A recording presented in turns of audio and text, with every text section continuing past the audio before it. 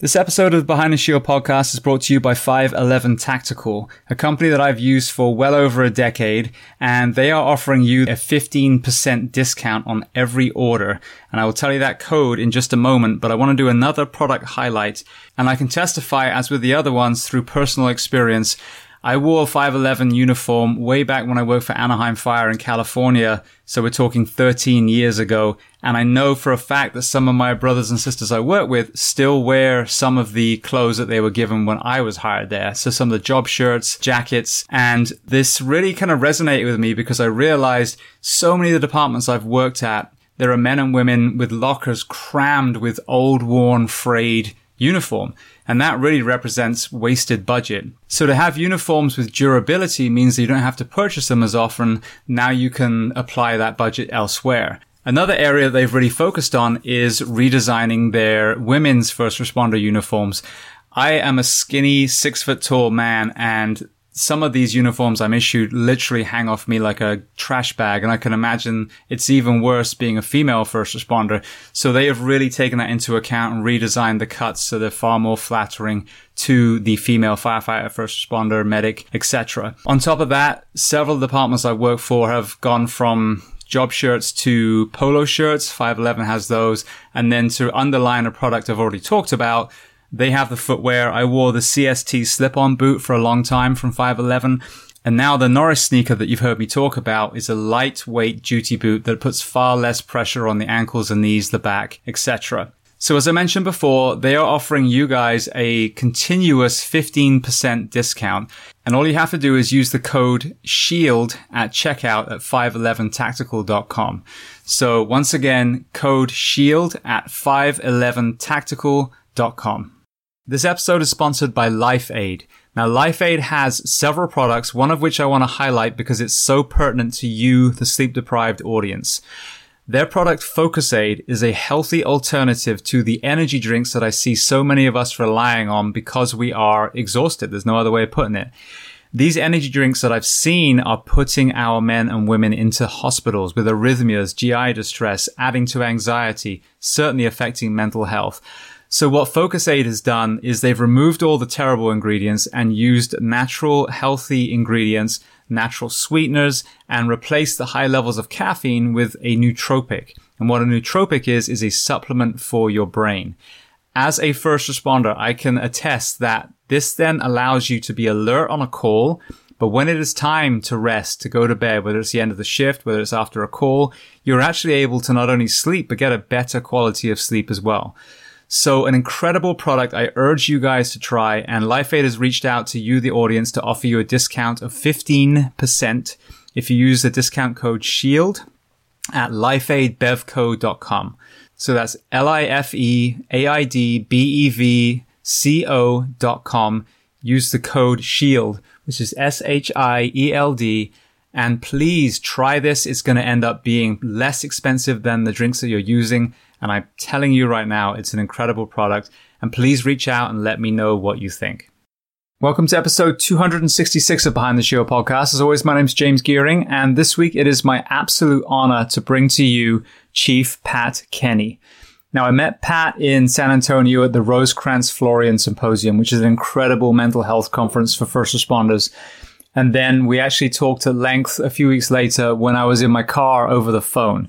Now, we were on the Bluetooth. My wife was next to me, and I was literally in tears hearing him tell his story. Now, these tears were part sadness and empathy, but also part elation from some of the positive sides of some of the dark sides of his stories and what he's doing now. So an incredibly powerful interview that will certainly let a lot of people out there know they're not alone, but also he's a real beacon of light for what you can do with that trauma to turn it into positivity and create resilience within yourself. So before we get to the interview, please take a moment, just go to your podcast app, subscribe to the show, leave feedback, and leave a rating. 5-star rating really does make this more visible to other people looking for this podcast, and episodes like this one with Pat certainly need to be heard by everyone.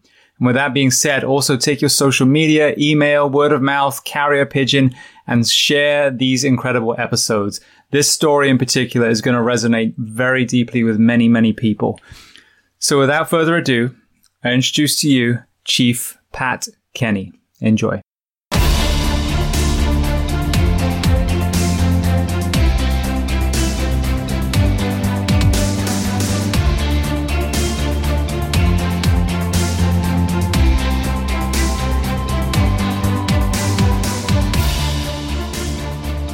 So Pat, welcome to the Behind the Shield podcast. Well, thanks very much, James. I look forward to speaking to you and hopefully to provide some information, maybe even just some hope for people who are out there that are struggling in areas dealing with mental health, either their own or in their own organizations or families. Well, thank you so much. I mean, your story is incredibly powerful, and obviously as a veteran of this service as well, I think there's going to be a lot of information for people to take from this. First question, where are we finding you on planet Earth today? So I'm the fire chief in Western Springs, Illinois. Western Springs is about 17 miles west of the city of Chicago. Brilliant. And going back to the very beginning then, so where were you born and what was your family dynamic? Okay, so I was born in the city of Chicago. Some people will laugh and say, you have an accent. They'll say, I have an accent too. You sound like a guy from the south side of Chicago. And that's true. I grew up around Midway Airport there, very Irish Catholic family. Both my mom and dad were born in Ireland. Actually lived about 15 miles apart from each other in Ireland, never met there, met at a dance in Chicago. Both were travelers to the United States with the intention to send money back to help out their families at home. Only child, which sounds completely contradiction to an Irish Catholic family. It does. I think that my parents were like, okay, one's enough when we've had you, but they actually had me later in life, especially at that point. So I grew up on the South Side. I always joke about there were 3 pictures in our living room. There was a picture of John F. Kennedy. There was a picture of the Pope. And there was a picture of the original Mayor Daley. You didn't say anything negative about any of those 3. You genuflected when you walked past those pictures. I never knew why, but you did. And it was powerful. So faith was very strong in our family, and Irish heritage also was very, very strong. Grew up also very blessed. I had a godmother, my Aunt Mary, who lost her husband at a very early age, and she lived with us from the time I was an infant all the way until I was 25. And to be very honest, if people like who I am today, she should get the credit for that, because due to a number of circumstances, she really ended up raising me. So I came up through that family, spoiled, only child. But of course, if you're an Irish mother and you have an only child who's a male, your thinking is eventually, and hope is, he'll become a priest. So that was kind of my mom. She had already kind of mapped it out for me. And so growing up, part of that spoiled part was consistently in my family, you were shown love by being fed. And so about the time I was in 4th grade, I was pretty large. And so when your name is Pat and you're fat, it's a little ugly in terms of a lot of the grief that you take. My dad was an all-Ireland hurler, which is a sport in Ireland that's revered, and a great athlete. And by 4th grade, I'm not showing any of that. I'm having trouble walking and chewing gum. And thank goodness somewhere around 6th grade, I think God felt sorry for me and said, we better have some of these things kick in. And I became very athletic and had a chance to go to high school on a scholarship for baseball and football. And that was kind of my dream, is that here's where I'm going to go. And I had already kind of in my mind mapped out my future of what I was going to do. I was going to be a professional, either baseball player or football player. I actually even had figured out that there were 2 different kinds of cheerleaders who watched baseball or football. And so I'd have the prettiest girl for the baseball game and the prettiest girl for the football game. Not necessarily the same girl, but so I'm good. And there would be my dad sitting in the stands and would be my hero watching me. And in the summer between 8th grade and freshman year, when I was supposed to go and then hopefully obtain these scholarships, I was in a car accident. I was actually going to buy a new pair of cleats and was on my way coming back from the store with my buddies, and there were 2 lanes of traffic stopped, and we cut through the middle of the traffic. What we didn't realize was there was a gravel shoulder on the one side, and a car decided he didn't want to wait and came speeding up that side shoulder to make a turn. I never saw him. The only thing I remember is a yellow streak, and so he caught me. The front bumper caught my right knee and smashed into the left one, and I luckily spun along the car rather than going under the car. And I remember waking up looking at the tailpipe going, it's just a bad dream. And sat up and then saw this crowd and realized I couldn't feel anything from my waist down. Took me to the hospital and ended up that my right knee was shattered in 12 places, my left in 8. I tore the ligaments in my left knee pretty bad. And they didn't have arthroscopic surgery back then. So it was, you were in these toe to hip casts, and loads of rehab. And obviously the dream of playing competitive sports, especially at any kind of professional level, that was out the door. They weren't sure at that point that I would walk again. So physical therapy started. Some depression for me at that point was obviously there. I started high school. The first day of high school was Halloween, which when you're a freshman coming in and everybody else has kind of been through the whole freshman thing, and you're now the target. It was a little bit ugly on the crutches, but I was getting better, and I was starting to get determined. That wonderful Aunt Mary was that voice, and people do have the power. Sometimes I hear people say, well, one voice can't carry a group. Yeah, you can. She did. She was like, you can do this. You can come back. You can make it. And I was starting to get a little bit more hopeful. The day after Christmas, my dad loved duck. That was kind of the famous dinner that my mom always made on special occasions for him. I wasn't a big fan, but he loved it. And he could not eat his dinner. And I heard him then in the bathroom a little while later throwing up. And my dad was very rarely ever sick. So I knocked on the bathroom door, and he opened the door. And I remember vividly in the kitchen or in the bathroom sink were blood clots. And I was like, Dad, I go, we need to call the ambulance. And he was like, yeah, you probably do. Now, I should have known that was the first red flag, because my dad never went to the doctor. He, old country Irish, didn't trust the doctors, didn't want to go. So the thought of him calling an ambulance, huge shock at that point. But we did. Chicago Fire came, loaded him on the ambulance or on the stretcher, and as they're heading out the door, he blocked the door with his arms. My dad was a big guy at that point. He had been very athletic, but now was very heavy and but huge and strong. He blocked the door with his arms, and I remember he got tears in his eyes. And I had only seen my dad cry one other time, and it was when he lost his brother. And he looked at me and he said, I'll never be back here again. I was like, no, Dad. I go, it's just, I know you're a little scared, but it's just, they're going to go to the hospital and fix you up. This is fine. So he went to the hospital on the 26th of December, and on January 1st, he died of a massive hemorrhage in his stomach. And it turned out that he had stomach cancer. Never said a word, never went to the doctor. When you went back and put things together later, realized that he had been drinking pretty heavily the last 6 months, especially on the weekends, but would drink when he came home at night from work too. And the doctor said, yeah, he was trying to kill the pain. He said, I can't imagine how much misery he was in, because he said, we're going to have to take out his entire stomach and try to treat this. That would have been the first line of defense. It was so far along. So in this span of really from July to January, I had gone from having my life mapped out in this most positive, heroic version, and my hero in the stands, to not wondering if I'd ever be able to play anything again, let alone walk. And the guy that I really wanted to see me do it the most was gone.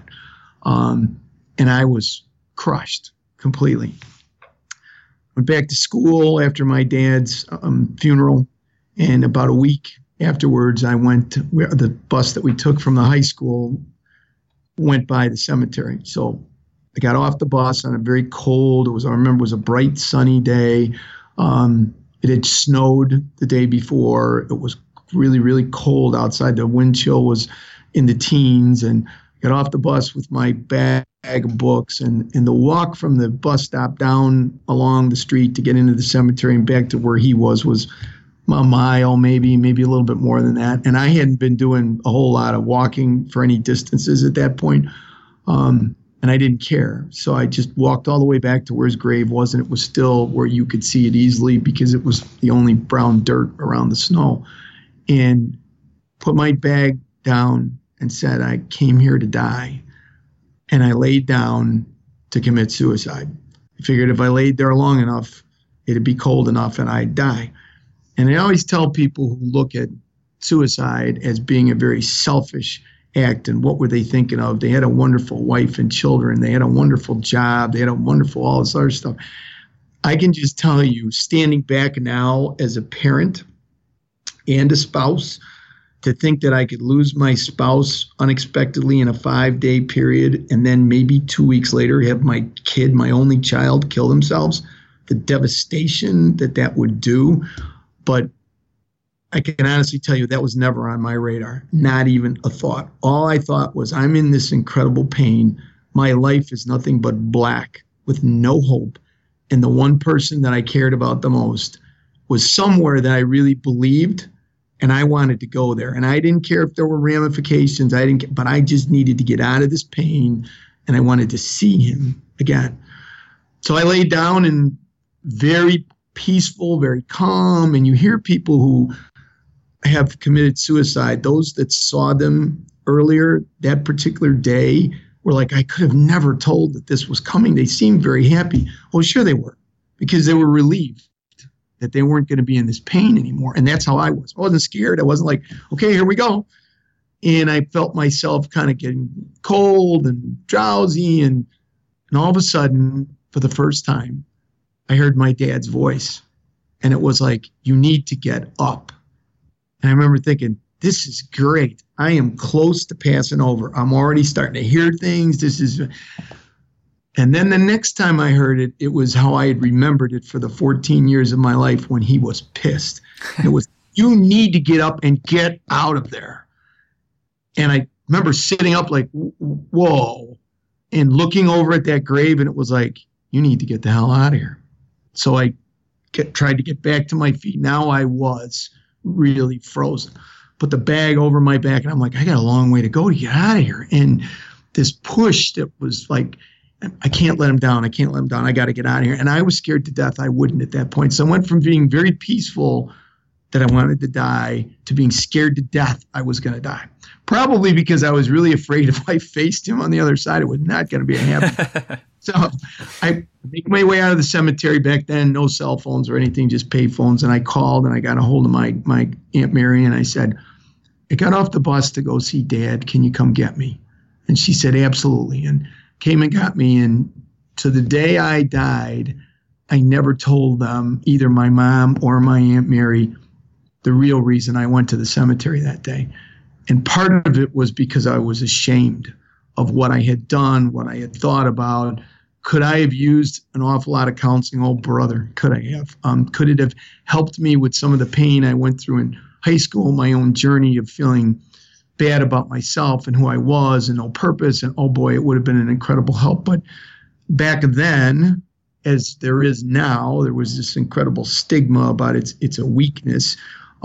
Here I am now, the man of the house at 14, so you certainly can't be weak. I was caught in that, and certainly caught in, I didn't want to let my dad down. And so I went through this journey myself of thinking about suicide, of working my way through why I rationalized that I couldn't tell anybody, nor could I seek any help. And I think that was a meant to be. I truly do believe that everything in life happens for a reason. I don't have to like the reason. Most of the times I don't understand the reason. Sometimes I do. Sometimes in hindsight, I see back, and now, given what I do today, I see why that journey. I see why the tragedy. I see why the getting to that desperate feeling of wanting to take my own life, because when somebody says to me, I felt that way, and everybody's feeling's different, but to get to that desperate point, I get it. I get it. And there's no judgment, because I was there, and I can see how you can get to that point. Yeah. And how old were you then? 14. Yeah.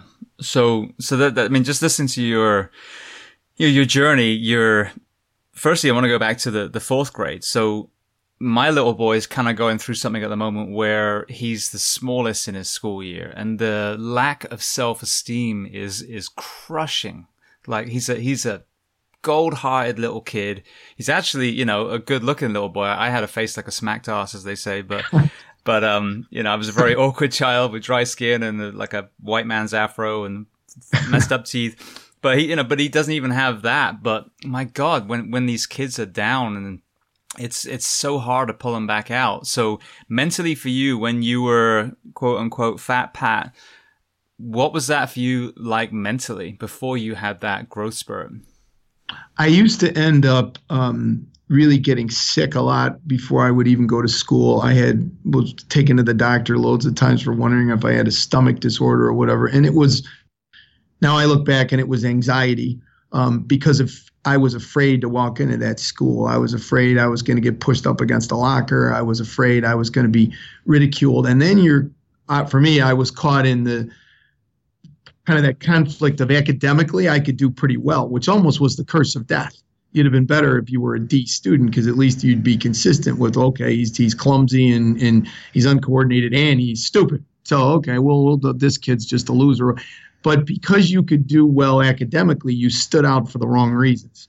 And everything was judged at that point on your athletic ability. And I remember just looking in the mirror and feeling really bad about myself. And I learned a pattern at that point, and I don't blame anybody. I don't blame my mom or anybody for it. I learned the pattern of really, truly, when I get emotional, doing emotional eating. And I think that just really contributed to getting bigger and bigger and bigger. It was like, okay, I'd come home and I could eat your dinner, my dinner, the neighbor's dinner. It didn't matter. And it wasn't to eat to be full. I think it was eat to be comforted. It wasn't until the cycle switched that I was getting support and getting respect from my peers that all of a sudden I didn't need that as much. I can tell you, however, to this day, I'm 62, to this day, when I'm under stress, everything you could put in front of me tastes tremendous, even something I can't stand. And that's when my red light goes on and go, whoa, what is going on with you? That's one of my own self-indicators now. Yeah. I mean, you see that. I think that's a big part of the obesity epidemic that we have at the moment is that emotional attachment to food. You know, if we're happy and we're celebrating, let's go out and get dinner. If you're sad and commiserating, let's go get ice cream and, you know, whatever your alcohol of choice is. And I think that that's a very underestimated thing for us and children. And it drives me crazy that then when, you know, in our schools, that even though we're aware of all the health, you know, issues, especially, you know, you and I in the profession that we're in, that we're still, the options for these kids in these schools are still so bad. So, you know, we're just accelerating this process where I would assume that at least when you were younger, it was probably a lot more natural type food and probably the dinner ladies were actually cooking it instead of the processed crap that these kids have these days. Yeah, correct. Your mom made your lunch to take to school. And for a lot of us that when we went to school, lived close enough from school that you came home and got a regular meal at lunchtime. And so it wasn't the same. Grab a candy bar here, or grab this here and keep you going. It was like, yeah, you were supposed to sit down and eat a real meal. That's true. Yeah.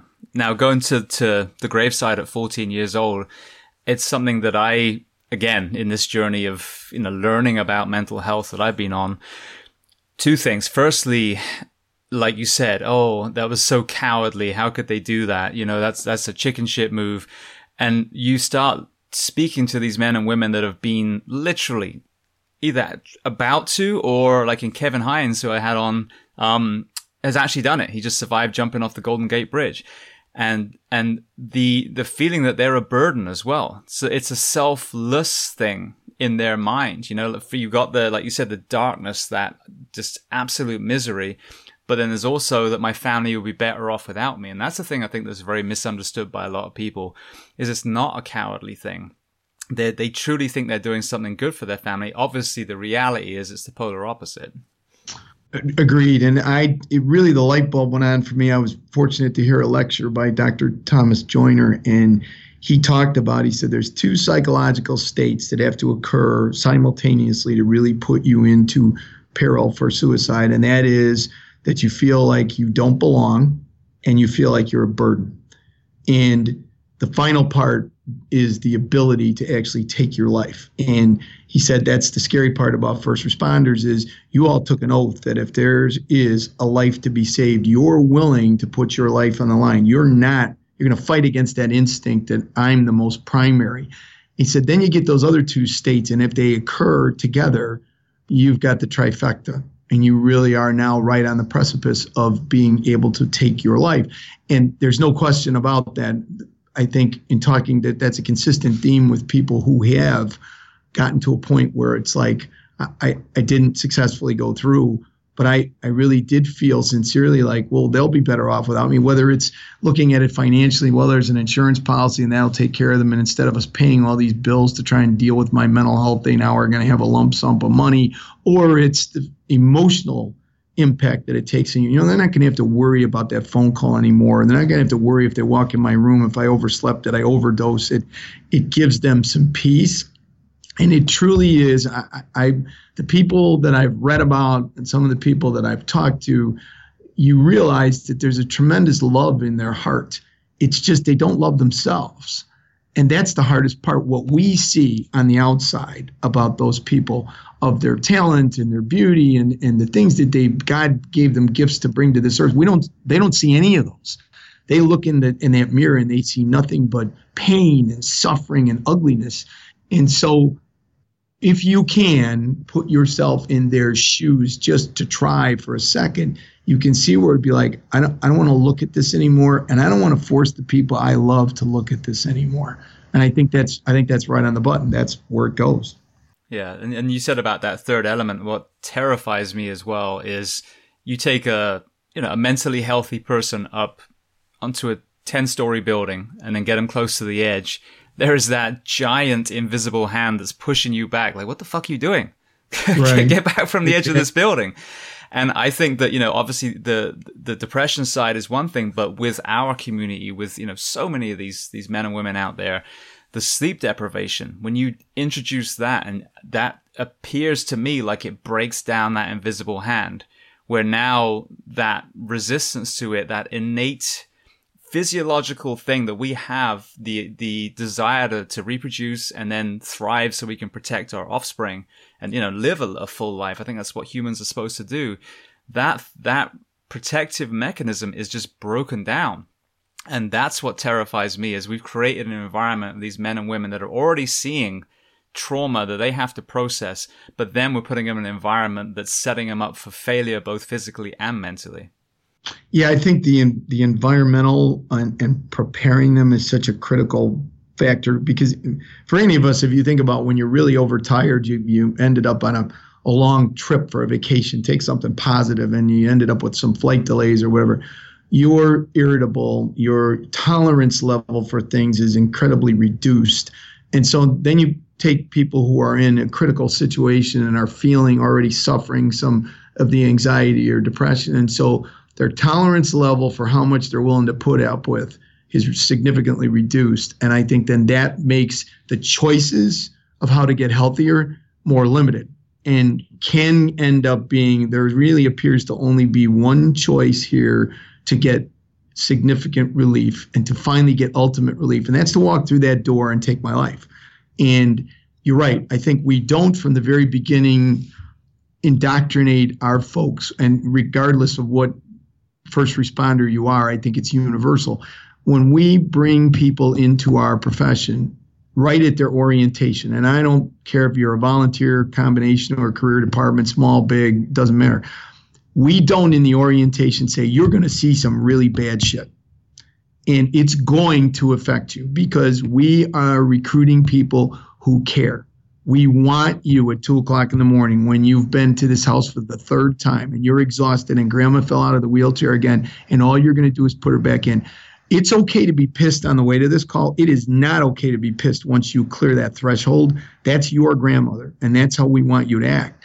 And then all of a sudden they go to that call and they end up that this happens to be the time that, no, she's not alive anymore, and they've lost her. And I've talked to crews that were like, yeah, it used to be a pain to go to this house, and then I felt genuinely really bad when she passed. But we don't talk about that in the orientation. We don't talk about the fact that you're going to see burn victims. We don't talk about the fact your children are going to lose their lives and you're going to have to look at their parents and go, I couldn't do anything. I was helpless. And that's always been my big analogy that I use, is when you start in this vocation, you get a cape. And that cape allows you, in conjunction with the big guy upstairs, to every once in a while make a difference. But you can't do it all the time. Sometimes you completely fail. We don't tell them that in the orientation either.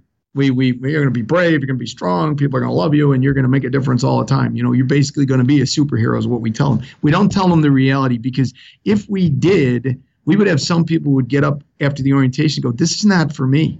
This is not what I thought it was. And that would be great, but we don't. And then we get them into our academies and we don't do it there either. We talk about mental health. It's how to respond to the mental health patient, not how to take care of your own mental health.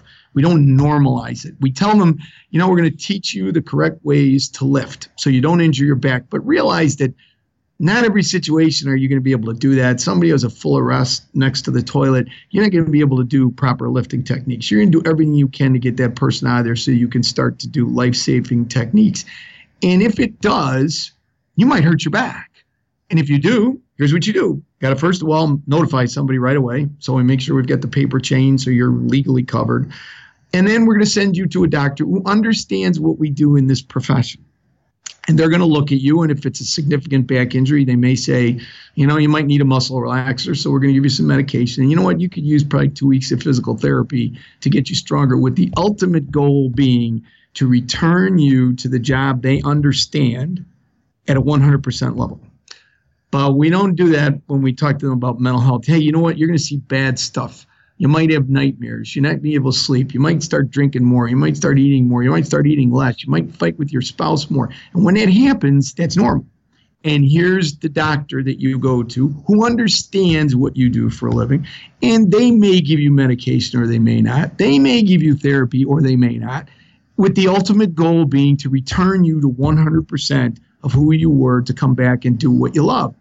We don't do any of that until the shit hits the fan. We do no human pre-planning. We're great about these assessment centers, and I'm an assessor. I've sat in them on the other side of the table as well as being the candidate. And it's like, all right, there's 3 people on the engine, and here's your scenario. There's a train who hits a car, and then you get there and find out that it's a hazmat and it's a rollover, and the car that they hit is 4 nuns who had 2 orphans with them, and there's a big festival going on during town that's only a half a block away, and this huge cloud just hit it. There's 3 of you. Fix it. And it's like, okay. And we train for that. We plan for that. It's those superhuman acts. But we don't do any human pre-planning that goes, okay, you're going to have a guy who's going to walk in and go, I was just told that my 8-year-old daughter was diagnosed with bone cancer. What the hell do I do? We don't train on that. We don't look at that. We don't have a system in place that says, okay, let me offer you some resources that can help you with that. Not that I can not fix it. Don't try to fix it because you're not trained to fix it. But listen with empathy, listen with sympathy and say, I can't even imagine being in your shoes. And then know what you can do to help. We don't do that.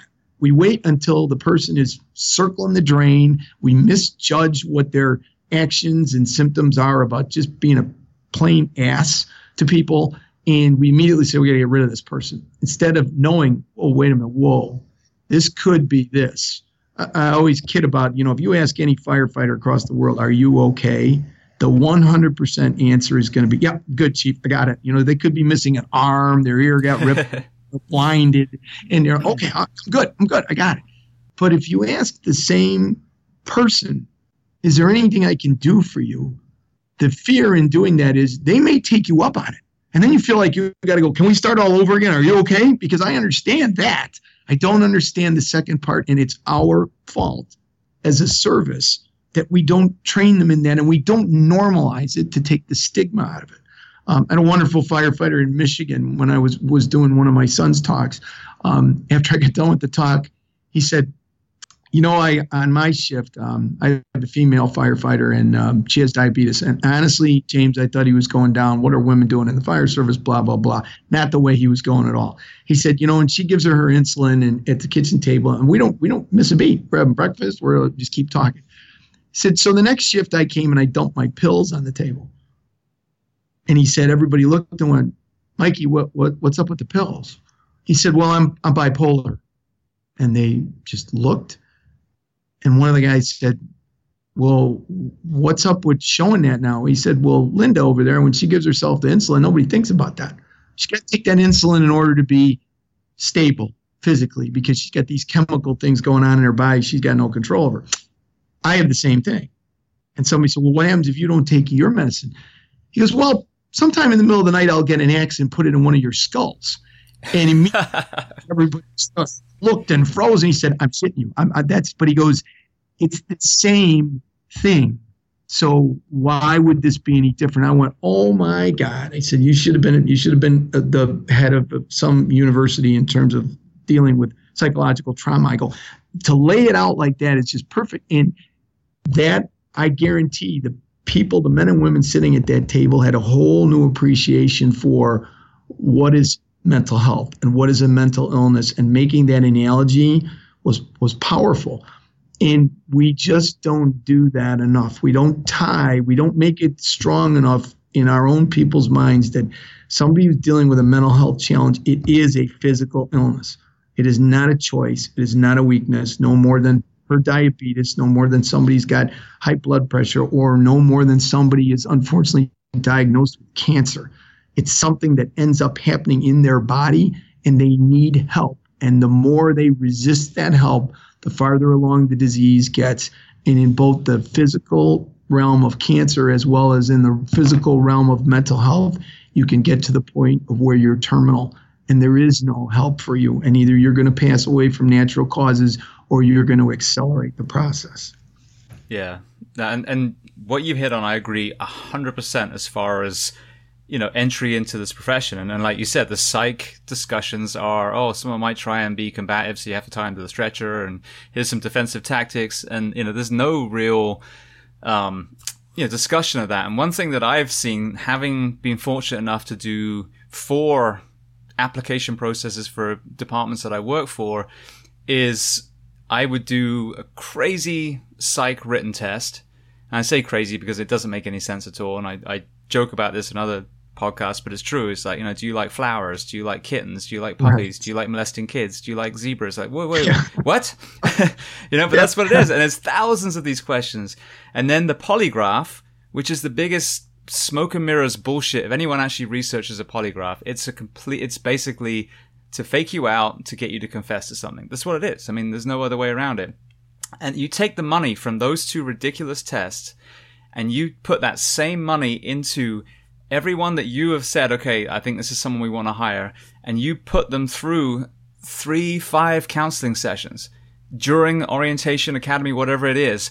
So firstly, you get to offload trauma, because here's Pat coming in, who lost his dad, almost took his own life at a graveside. You're bringing in that trauma before you put that badge on your chest. I've got Correct. People on here that have been molested as kids, grew up in drug houses, alcoholism. I mean, all these things.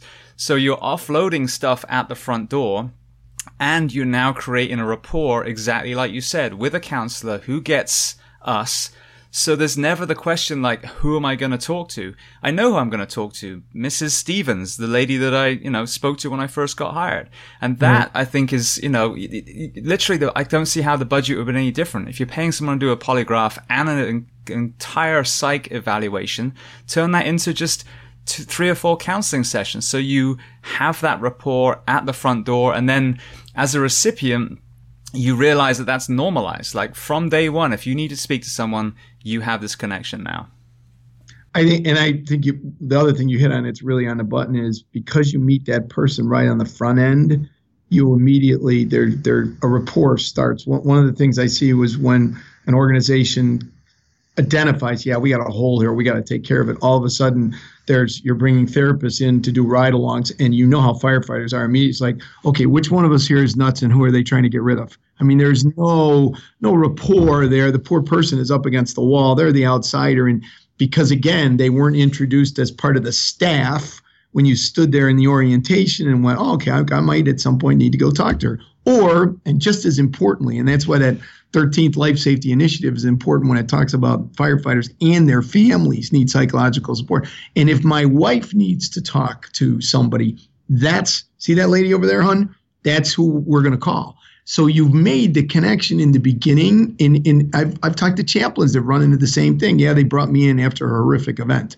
And we're like, okay, you're now our chaplain. No training, no, nothing about the culture, not about that they had this horrible call or a line of duty. It's like, well, okay, just because you're a clergy, you're supposed to be a mind reader and you're going to fix everything. It's like, no, you haven't introduced this man or woman. You haven't made them part of the team. You haven't put it under normal circumstances. You haven't made that communication opportunity that says at some point you may want to talk to this person. It may be because you want your kid to get baptized. It may have nothing to do with anything traumatic, but that's Father so-and-so or that's Minister so-and-so or whoever it is. we don't see that as the leg of their journey. Somehow they're supposed to come out unscathed. And it's just, there isn't anybody I've ever talked to. When I have a room of firefighters, regardless of how many years they've been on the job, and I say, I want you to close your eyes and I want you to go to one place you never want to go back to again. And I say, open your eyes. Not 2 seconds later, and I go, every one of you just went someplace. And some of you went loads of places. So I said, we know this happens. So why aren't we doing something about it that says we're going to make this more normal and try and treat it at the level when it occurs, as opposed to when it becomes this huge issue and this huge physical illness that now is a struggle to try to get under control or try to eradicate. Yeah. And I know when that question that everyone dreads as a firefighter is, what's the worst thing that you've seen? And I've only got 14 career years under my belt, so a fraction of what you've got. But the answer isn't, oh, there's this thing. It's like, well, which one? There's a Rolodex of memories. And I'm very fortunate. I honestly think that between the exercise and some other positive coping mechanisms that I've had inbuilt for a long time, this podcast is absolutely hands down therapy for me, because I get to have discussions like this twice a week. But, if I allow my mind to go back, then, I mean, again, which one? Be more specific. Tell me what you want to, hear about horrific with children, with, with burns, with decapitations, and I'll give you answers for all of those. And, I'm, like I said, mid-career in the fire service. So there's people that have, done double the service I've done, probably even higher call loads, in eras of history where there was a lot more trauma, violence, whatever it was. So to act like a first responder, a doctor, a mortician, a dispatcher is not going to be affected by these is the true insanity of this whole thing, the true mental health, question. And the same way as we need to hold our fitness standards high, we need to hold our mental standards high. And that means creating an environment for us to, to select mentally and physically resilient men and women at the front door, but then create an environment for them to thrive through their career, not beat them down with understaffing, insane work weeks, and no fitness standards and no mental health. No, I had to smile when you were talking about the polygraphs and the psychologicals, because when I came on the job, you had a psychological, and then when I went for promotion as lieutenant, I got another psychological, and then when I went promotion as a deputy chief, I got another psychological, and after that, when I finally said, okay, when I came in here, I was saying, so if on this third psychological you show that I'm imbalanced, it's a duty disability, because I was just fine when I came in the door. And I go, now you're sending me through these stupid things that says that I can't do it anymore. And my mom used to actually, my degree from college is in psychology. And she used to go with her deep Irish brogue, what a waste of money that was. Intelligent people run out of burning buildings and you go in. So it's so true that if you look at what are you doing to people and you get them prepared for what they're going to face and find out what exactly. I brought that pain with me. The second call I ever had in my career was a young mom who hung herself. And we were there the day before, same address, for a woman choking. And it was this woman choking on a sandwich. In hindsight, what ended up happening was she was trying to make it look like she accidentally died and her sister found her. And so the next day she hung herself. And I remember vividly down the stairs into that basement, running through the door and seeing this poor woman hanging. I vividly remember the brown paneling, the 3 pictures of her kids, and she was long gone. I remember there was a stool right next to her. She could have saved herself at any point, and she had her fists clenched like, I am not going to finish. I'm not going to stop finishing this time. I'm going to make it. But I can honestly tell you that day I was as angry as I could be. I had a brand new baby, our first child. The kids are on their way home from school, and I'm going, you selfish SOB. What could be so bad that you would do this? Again, everything happens for a reason. It was like, all right, Pat, think back now about how'd you feel at 14? And what was she going through, and found out later that there was incredible numbers of trauma in her life. And I really do think in her mind that day, she thought her kids would be better off without her. but it being exposed to it and what it did, having already been down that road, just magnified everything. But there was no discussion afterwards other than she was what a loser, and everybody just moved on. But nobody moved on. All three of us on that call had little kids. All three of us on that call had wonderful spouses. And it was like we didn't even talk about it. Not a word at the table ever went on after that. Yeah. And then that's the problem is at that table, there were probably within your crew, at least, people that were thinking about suicide, that were struggling mentally. You'd obviously had your experience at 14 years old. So that's the sad thing, is that the internal monologue of all the people around the table was probably very different than what was verbalized. And I think we could have learned a lot. Her life loss would not have been something that was just a throwaway. There could have been a tremendous lesson learned there, if nothing else, than to provide the empathy at that table. So if somebody else down the road, a year, 2 years, 3 years, 10 years from then, was feeling that kind of desperation, we talked about that. How could a mom ever get to a point where she would leave her children? So opposite of what that mother's instinct is. Well, now you're sitting at the table going, well, I'm really thinking about killing myself, and I got a wonderful wife and 4 kids and a grandkid on the way, and okay, I get it. I remember this woman. I got to go for help. We talked about this. Well, we didn't talk about it. We missed that opportunity. Yeah. Yeah. And the thing, you got to pull back the lens as well and reverse the question. Like, how terrifying must it be to be about to take your life? I know, again, Kevin Hines mentions this, the moment he stepped off the Golden Gate Bridge, he regretted it. He was one of, I think it's single digits of people that have ever survived. And he spent his life now telling his story. But, it must be absolutely terrifying. So why are we having so many people that are getting to this point? And certainly in our profession, it seems to be increasing. The military, it seems to be increasing. Wildland firefighting, and so what are these elements that are getting these people? Even, you mentioned religion. I mean, that's the thing that very recently I realized there are people who truly believe that they were most likely going to go to hell if they do this, that it's a sin, and they still would rather take that risk than live the hell that they're living now, So that's what we should be asking. We should be having these discussions and then saying, what the hell are we doing wrong? Why are we having so many people that's so deeply depressed? And not even mentioning, that the tip of the iceberg is suicide. The bulk of the iceberg is the drug addiction and the alcoholism and the porn addiction and the domestic violence and all these other manifestations of mental health that we're not even really discussing. Yeah, I think, and I really do think it's that, like that caught in the phone booth thing is, all right, you go into the phone booth, you put on the cape, you come out, you save the day. But we only spend like 1% of our life total between professional and personal where you're out of the phone booth. You spend the other 99% in the phone booth. And we don't talk about those coping skills at all. We're really expecting our folks to be like made of concrete. And you're always going to be successful. You're going to be successful in this department. You're going to be successful in your personal life. You're not going to have anybody who's ever been married realizes that it is work. It's not what you see in a movie. If you have a successful relationship, there are bumps in the road that you have to both be committed to work through. It's the same thing in your career. Something you love, just like you love your spouse, you are going to go through bumps. And what's the communication chain in order to be able to work through that? Every freaking line of duty death report that you read, the number one issue always that's cited, I don't care what it is, talks about communication. And yet when we get to this topic, we shut it down. We turn off the frequency. We don't even turn the damn radio on. We're not going down this road. And I really believe it's not because the leadership, the fire service in general doesn't care. It's because it scares the hell out of us and we haven't looked into it enough to know what to do. So instead we look the other way going, it'll go away. It'll go away. And it's like, no, it's constantly following you. And eventually that hammer it's got gets bigger and bigger and it can crush you.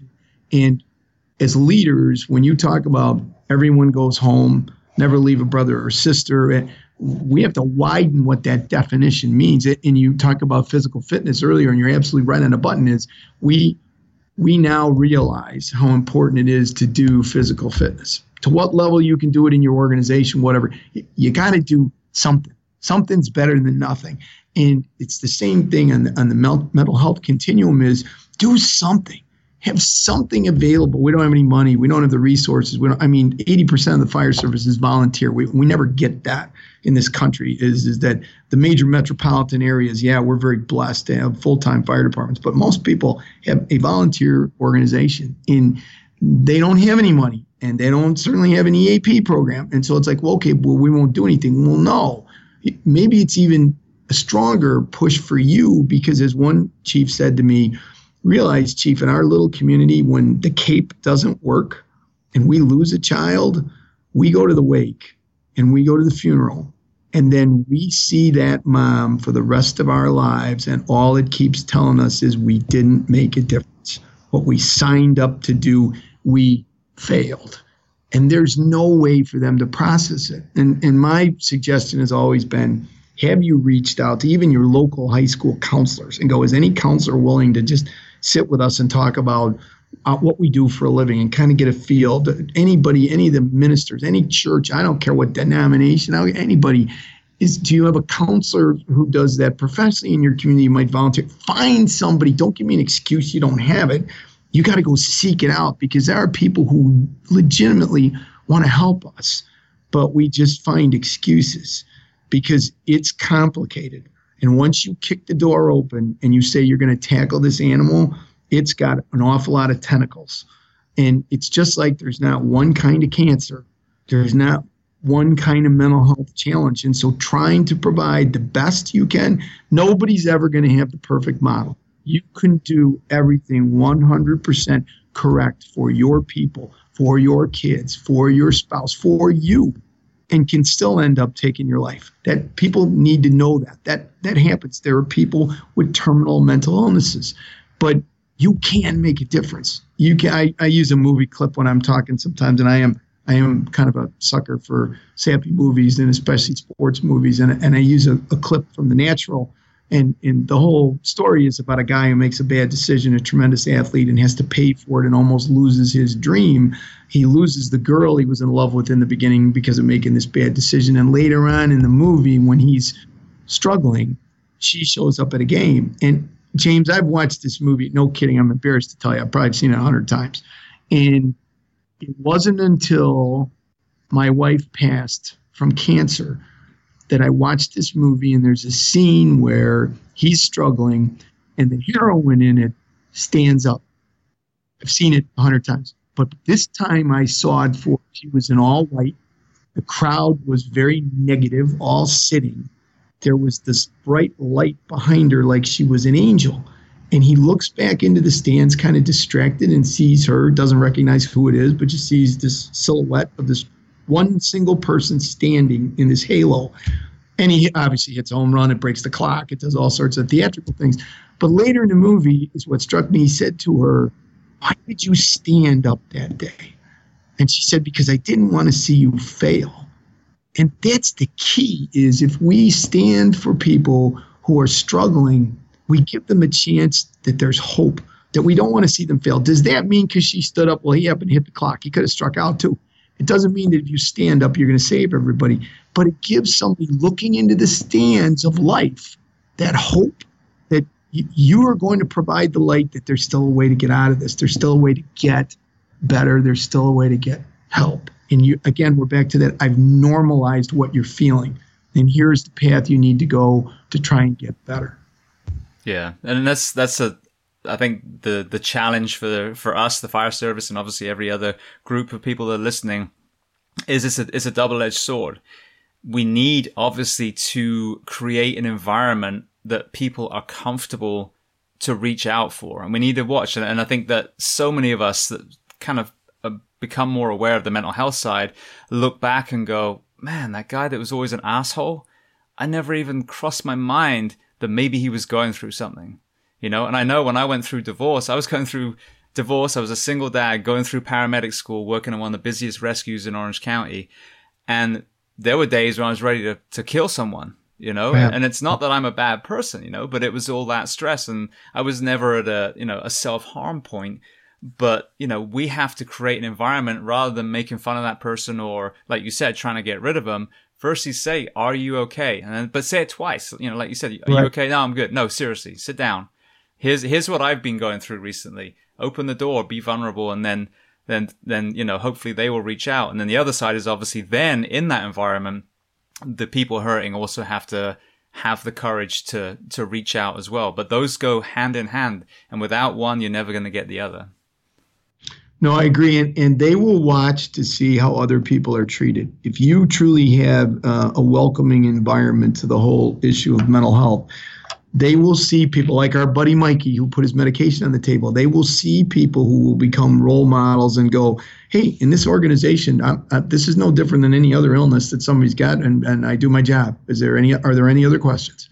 And they then will be encouraged to go, okay, there aren't these ramifications that people like to make up about. You'll never get promoted. People will find out. You'll get drummed off the job.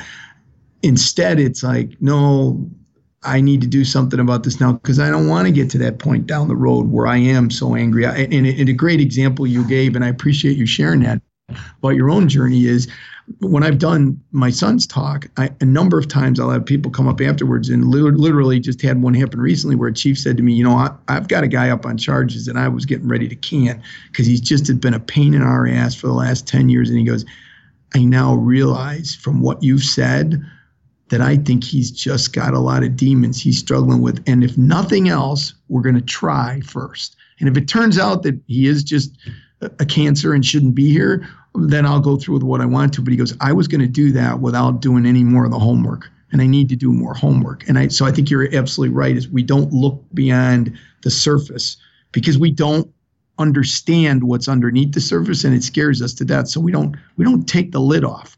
We just take the whole can and throw it in the garbage and move on. It's like we lose so many people that way. I think good people in the service. And sometimes when you throw that can away, the person then throws their life away. And we haven't looked enough and hard enough about how do we try to keep people in our own service who have these illnesses and are still incredibly productive and powerful parts of our profession. Yeah. And then I talk about this a lot with the diamond, the drill ground. When you have the orientation, when the new hires are standing there, they are mentally and physically resilient men and women, all in all, like you said, apart from the turd that got in, but the rest of them. But, fast forward 10 years, they say that some of them are obese. Some of them, like you said, are crabby as hell. Well, did they walk in that first day and said, I'm going to work for 2-3 years and then just start to be an asshole? No. Right. So there's obviously an effect of this job. Some people just are lucky enough to have that environment. For me, I always say this, I had a blimmin' idyllic childhood. My parents got divorced when I was 18, so I got to go through my entire childhood first without, having to deal with that. But I grew up on a farm in England, when my dad was a veterinarian, I got to see, had compassion with animals and all these amazing things. So my entry in there really didn't bring much trauma with it at all, but again, the other guy that maybe had prior military service, maybe, again, he lost his father, whatever it was, it might take a few years for that to manifest when you add on the sleep deprivation, the things that we start seeing. And so physically, we need to understand this person just didn't want to get fat, and mentally it's the same thing. These are warning signs for us to go, firstly, these people need help. And secondly, is our environment creating people, a condition for people to thrive? Or maybe should we look at the way we're doing things? Are we overworking our people? Is the understaffing affecting these people mentally, physically, and actually reverse engineer your department and say, how can we do this better? Because if you've got a bunch of people that after 10 years are falling apart physically and or mentally, then that's part of the machine that you got to look at too. It's funny. It just hit me, and I haven't thought of this story in a long time, but I did a talk in the UK, and I was just sitting around with a bunch of chiefs, leaders out there, and after I was done, they said, we check in on our folks. Literally, our company officer will sit around the table before they start and go, well, how's everybody doing? Where are we at? And if somebody's wife is very ill or is just coming off surgery or whatever, that person may not be driving that day. That they were slotted for that, but they're not going to drive that day because their head's not there. Or we may go, is your head here even enough to be here?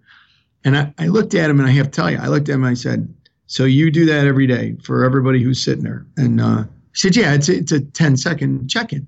I go, if you did that in the United States, if 4 guys on a shift decided it was a nice day to play golf, they might all have an issue. And all of a sudden they're on the tee somewhere. I go, it's different. But it doesn't need to be different. It's because we've set that up to go, well, no, it's not meant to be an excuse, and it's not meant to be a way to abuse the system. It's a way to use the system so that you are not put in a really difficult position of making a decision to come to work that day when you're not ready to protect yourself, the people you work with, or the people that you respond to. And I think that there is your guy who comes in very crabby, or the opposite, the guy who's normally very engaged and all of a sudden is kind of a recluse, doesn't talk to anybody, doesn't watch TV, doesn't, sitting on the apparatus floor by himself.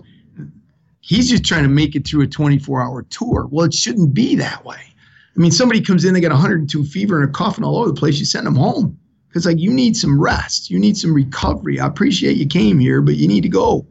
We don't have somebody walk in and we see symptoms and do something about it. Because we don't know what the hell those symptoms mean. We haven't been trained in it. And so we become fearful, so we avoid it. And we let that person just kind of do their own thing. They're just having a bad day. Really? That's 6 months of a bad day. I've never had a bad day before. And you're not even investigating it. You're not offering some kind of help, or even just that courage to go, are you okay? And I really like what you said about being consistent and insistent with them, is to keep asking. Oh, okay. He said it was okay. No. Is there anything I can do for you? Yeah, I'm fine. Is there anything I can do? I just hit a chief, Jim Grady, who's the executive director of the Illinois Fire Chief, somebody I have an incredible amount of respect for as a leader, who said, I had a guy one day and he goes, I knew something was wrong. And he said, I went up to him and said, is there anything I can do for you? He goes, no, I'm good, Chief. Says, is there anything? No, really, you're not yourself. Is there anything I can do for you? I'm good, Chief. I'm going to go get a cup of coffee. And when I come back from the kitchen, we are going to talk, or we're going to take a ride. It's going to be one of the two. And went and got his cup of coffee, came back and found out that his wife had filed divorce papers that morning without him knowing it. Because of the insistence and the caring, this man opened, who knows where this would have gone. I don't know, not saying this person would have gotten suicidal or whatever, but maybe. But because somebody was not going to take no for an answer, and I really believe that little voice inside of you is a powerful source of intuition, as well as I think where you get things from way beyond who's inside of you, things, other spirits. And I have a great faith, and I really believe sometimes those little angels get in your ear and go, this guy's in trouble. You need to do something about it, even if you're not sure what you should, because I'm telling you he's in trouble. And trusting that to go, I'm not going to take the little answer and be okay with it, because then I checked the box that I checked in on the person, which is what a lot of times ends up happening when people have an employee assistance program. It's like, okay, well, I gave them the EAP card. I knew they were in trouble. I gave them an EAP card. Well, that's just freaking wonderful. And really, that's going to be enough.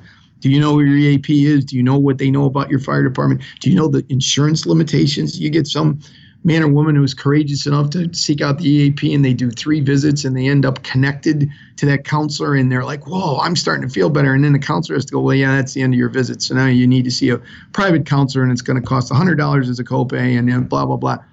You don't even know that. All you do is hand them a card. Now you've gotten them halfway through their antibiotics to get better, and they're feeling better, and they quit taking the prescription. What happens? It comes back with a vengeance. The disease. Well, mental health is a disease. And it comes back because you didn't do enough to make sure that the system was comprehensive and you were a part of it. And I really do think that people run out of energy. That I think we're spread thin on all the things that we do in our profession, and you're spread thin on all the things that you got to deal with in life. But that's not an excuse to go, I'm going to back away from something that could end up being fatal. If you saw a wall at a fire that was structurally unsafe, you get everybody out of the collapse zone. We don't get people mentally out of the collapse zone. We just don't make that much of a priority as we have to. Yeah, no, I couldn't agree more. You talked earlier about having your first son, so I'd love to steer the conversation now towards, fatherhood, and then, obviously your son Sean's path after that. Yeah, I was very blessed. We had 3 boys. Brendan, Patrick, and Sean. No Anthony's in there, all the good Irish strong names. And Sean being my youngest, and definitely of the personality traits in the family, the one that I had envisioned being a firefighter. My oldest guy used to joke about the fact that he saw me be a fire chief. He's like, yeah, I don't really want to push papers for the rest of my life. So no, I don't really want to do that. My middle guy, incredible heart also, but said, yeah, blood makes me kind of nauseous, including my own. So I don't think I can do that. Sean was definitely the one that because of his heart and strength and character, that I thought, well, okay, if somebody's going to follow in my footsteps, it's going to be him. Well, at the age of 5, Sean was diagnosed with clinical depression. Now, I didn't know you could have depression at 5. I thought you could be upset about you didn't get a bowl of ice cream or you got grounded or whatever. But my wife, Eileen, who was always the smartest one in our pairing, she noticed that he was coloring everything in black, never used any other color crayons.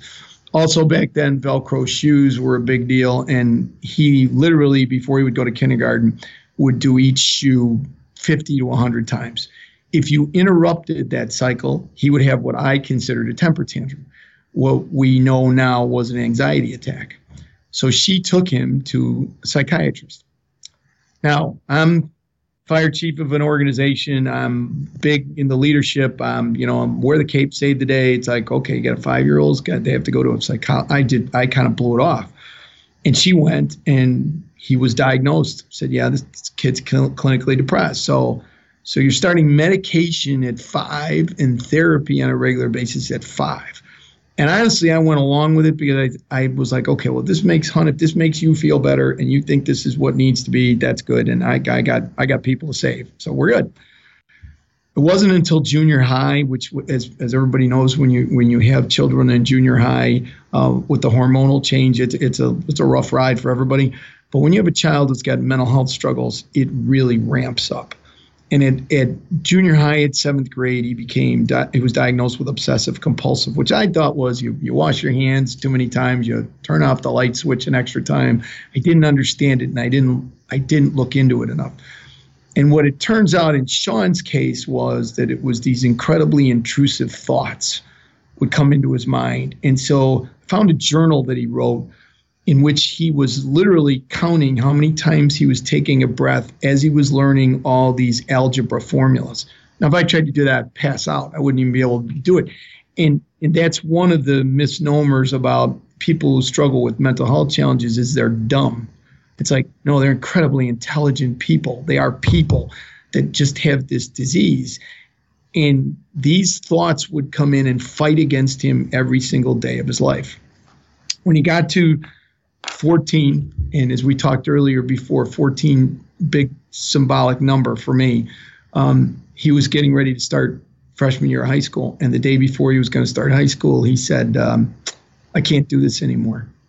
And I was like, well, what do you mean you can't do it anymore? Your brothers are in the high school yet, or, people are going to give you a hard time. And that kind of goes with being a freshman. And don't buy an elevator pass because there's no elevator. And my wife looked at me and said, be quiet. She said, what do you mean, Sean? And he said, I can't do this anymore. I don't want to live. Now, I, at that point, was the chief of a wonderful fire department that was a one-station career department. It was tiny enough that I knew everybody's significant other. I knew all their kids' birthdays, and our kids all grew up together. We had a hospital that was 4 blocks away.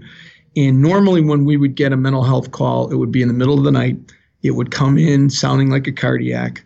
You'd get there and realize it was an anxiety attack. You would transport the patient. You would get to this hospital, and they had a certain set of elevators that you would use. You'd go up those elevators to the 4th floor. Person would get off the gurney. They'd go in a room, take off all their private clothes so they didn't have any shoelaces or belts, get put in a gown, and they would disappear behind this door. Then I felt like, okay, now they're in there with all the other losers. We'd go back, upset that we were out in the middle of the night, going to go home with little sleep, many working a second job, and move on. So I thought, okay, wait a minute. I know how to fix this. So I said, Sean, you realize if you're talking about that you're going to take your life, then I have a responsibility as your dad to take you to the hospital. And what they're going to do is they're going to put you in the hospital. Fully thinking that would scare him into, well, this wasn't that big of a deal. Instead, I got the first major learning lesson as a parent of what's not in the parent handbook. He looked at me and he said, I know, Dad, let's go, and got in the car and closed the door. And I remember standing in the front of the car like, oh, my God. We got in the car, drove to the hospital. We took those elevators, went up to the 4th floor. Sean disappeared into that room, came out in a gown, and he disappeared behind that door. Except, James, there was a difference in that door that day. For the first time in my life, the people behind that door weren't losers anymore, because my son was not a loser. And so I saw moms and doctors and lawyers and financial consultants and plumbers and people who just were ill, but they were people. They weren't losers. And I was sick to my stomach the whole way we drove home. And I don't think I was as sick to my stomach about the fact that I just put my 14-year-old kid in a psych ward as I was thinking of all those people in my career I had labeled up to that point, that I didn't understand that they were part of a family and they truly were ill. So we went all through high school, up and down, with various medications, all sorts of different types of therapies. You name it, Sean tried it, multiple suicide attempts.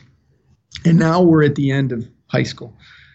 And it's getting to senior year, and we're in January, and he comes to us and says, I need help. At this point, we are emotionally and financially bankrupt.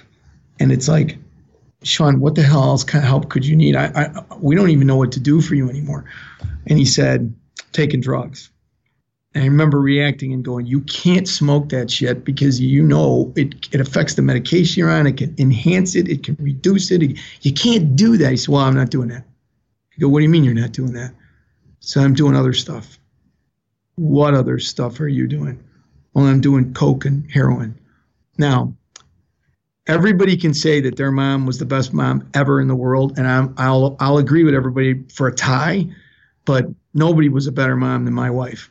And they had an incredibly close relationship. She was the love of his life, and she had no clue. We lived in this tiny house. We bought a little bungalow that I eventually was hoping we'd upsize to a nicer house. Couldn't afford to do it because of all the struggles Sean had gone through. And so there was no hiding in that house. He was very close with his 2 brothers. Never saw it. Never saw it at all. I said, Sean, why? Why in the hell would you do that? He said, Dad, for just that little moment, I feel normal. I feel like I get some relief, but I'm here to tell you, I know I can't go through life like this, so I need help. So we sent him to a rehab center that did dual diagnosis. So they took care of the mental health along with the addiction. And in many cases, it's the chicken and the egg that many people self-medicate. And Sean was self-medicating to get away from those intrusive thoughts. So he went into a 90-day program. He was 18 years old. He was the oldest one in the adolescent wing, the only one that could sign himself out at any point. And there were multiple times he wanted to, but he didn't.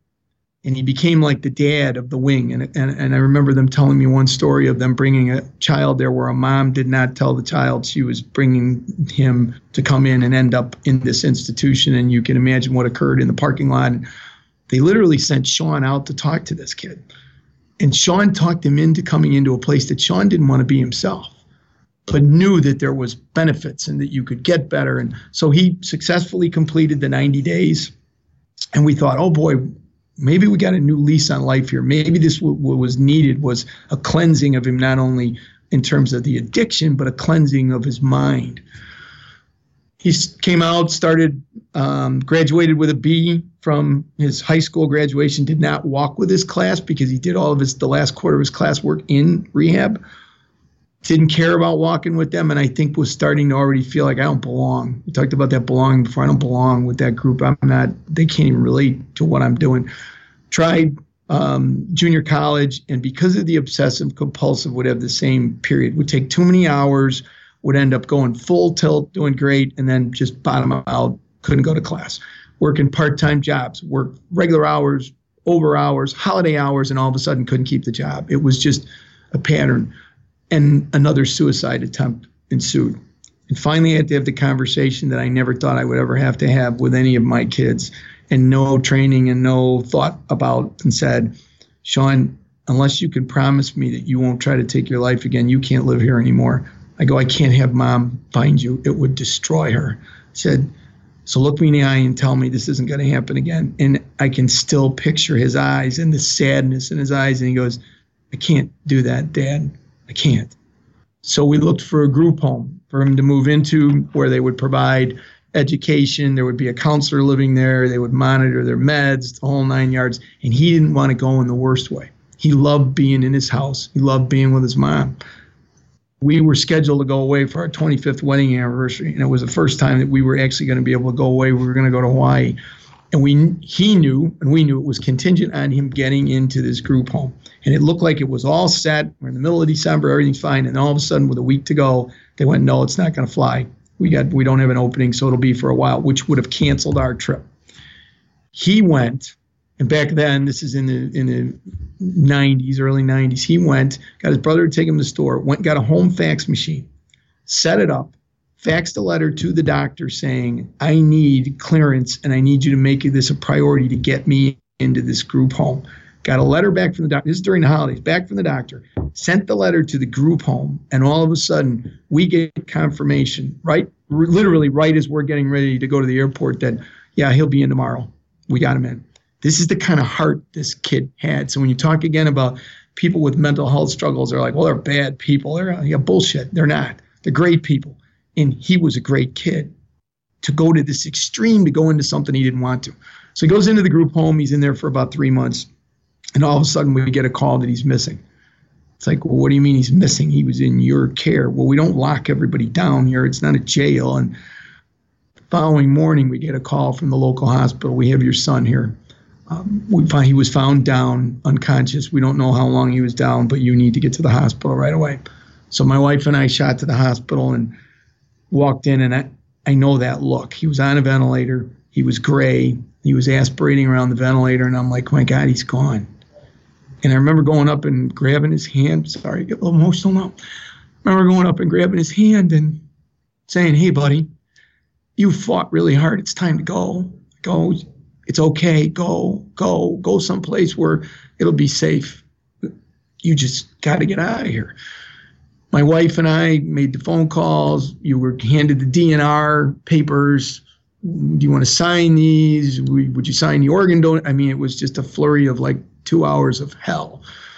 And finally, it was like my wife came from a huge family. Here I am, an Irish Catholic only child, and my wife was Irish Catholic, one of 13, so more than normal Irish Catholic family. And it was, how are we going to let everybody know to come say goodbye? So he was taken up to ICU with the thought everybody's going to proceed in here and say goodbye, and then we're going to turn off this ventilator and wait.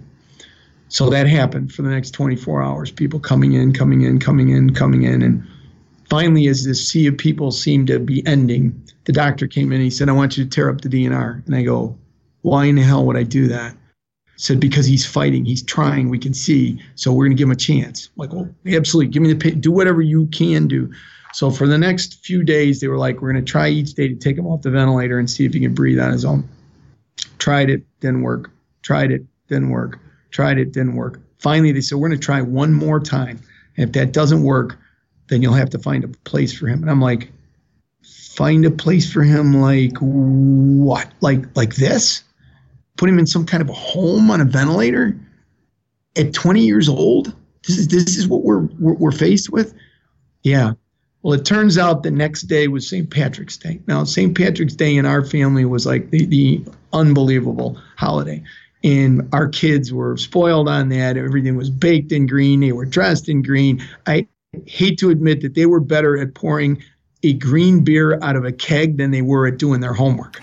And here we were. It's like St. Patrick's Day, and I'm like going, okay. So I walked into his room that morning and literally put up all these decorations in the ICU, and it was cute now. It wasn't that day, but the nurse walked in and she said, the hell are all these decorations for? And I'm like, are you kidding me? You don't know. Today's a national holiday. You don't know what the hell today is? Like, it's St. Patrick's Day. And she's like, oh, okay. She walks out. I'm going, oh my God, this is going to help take him off the ventilator. Here we go. So the time comes in. So Mr. Fire Chief, Mr. Leader, Mr. Wear the Cape, Mr. Save everybody else. I was too afraid to stay in the room. So I literally stood in the hallway, and my wife, courageous of the two of us, went in there, and I had a niece who was there that day visiting Sarah, who said, I'll go in with her. And here I am. I'm his dad. I had given my word when I got married to protect my wife, which meant that we were blessed to have children. It was to protect my kids, and I couldn't go in the room. And they went in there, and I waited in the hallway. And all of a sudden I heard this coughing, and I'm like, I must be one of the nurses, because I was so sure this was going to be a life of where he'd be on a ventilator. And I was very angry with God, going, you put him through so much that you're going to do this to him now, and his mom. And I hear the cough again. Like, and I peeked around the corner literally like a little kid.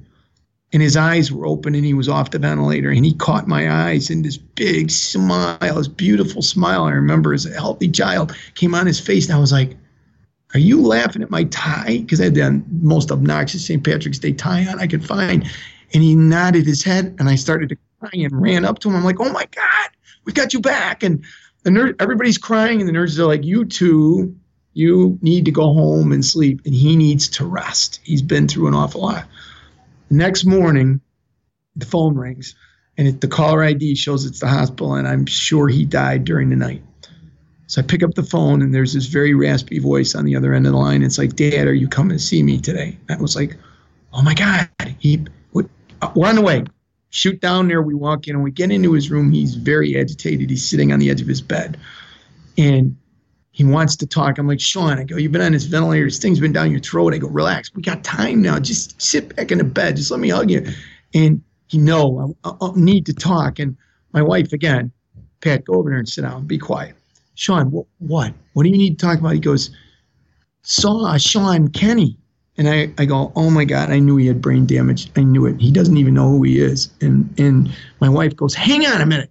She goes, Sean, no, you're Sean Kenny. Who did you see? He said, I saw Grandpa Mike. And I'm like, looking at him going, did he say what I think he said? She goes, you saw Grandpa Mike. What do you mean you saw Grandpa Mike? He goes, looks just like Dad, but younger.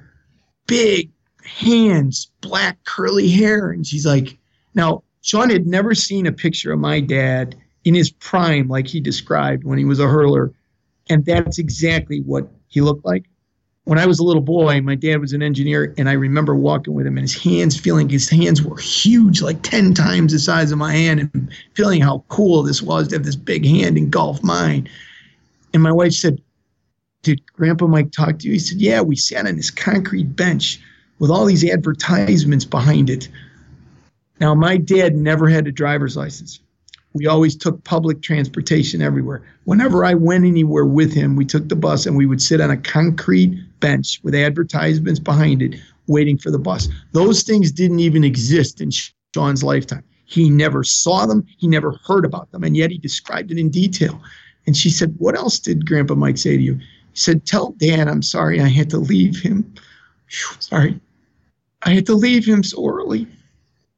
Now, you can tell me 20-year-old, drug addiction, oxygen deprivation, all the drugs they push to keep him alive that have messed with his brain. No 20-year-old kid knows what it feels like as a father if you had to leave your kid for whatever reason behind. And the emotion in his voice and the tears in his eyes, I could feel it. And at that point, I sat down because I was afraid I'd fall down.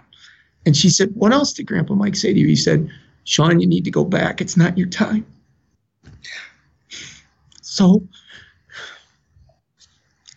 I don't know, and maybe this is the most important message of this podcast for somebody listening out there. Whether you believe in God, you have a religion, you don't have a religion. If you've ever loved somebody and you wonder, are they someplace else? I don't know what it's called, and I don't know where it is, but it's there because Sean was there. And that discussion he had with my dad was not a hallucination, nothing he could have retrieved from a memory bank of nothing that even was stored there. He saw my dad. And I'm like, oh my God, all those years of hoping he was watching me and still being my hero was like, he could see me. Like, okay, now I'm sure we are golden. Not only did he survive, but he saw my dad. He's going to be just fine. And it didn't work that way. He got worse. He had lost some hearing from being down.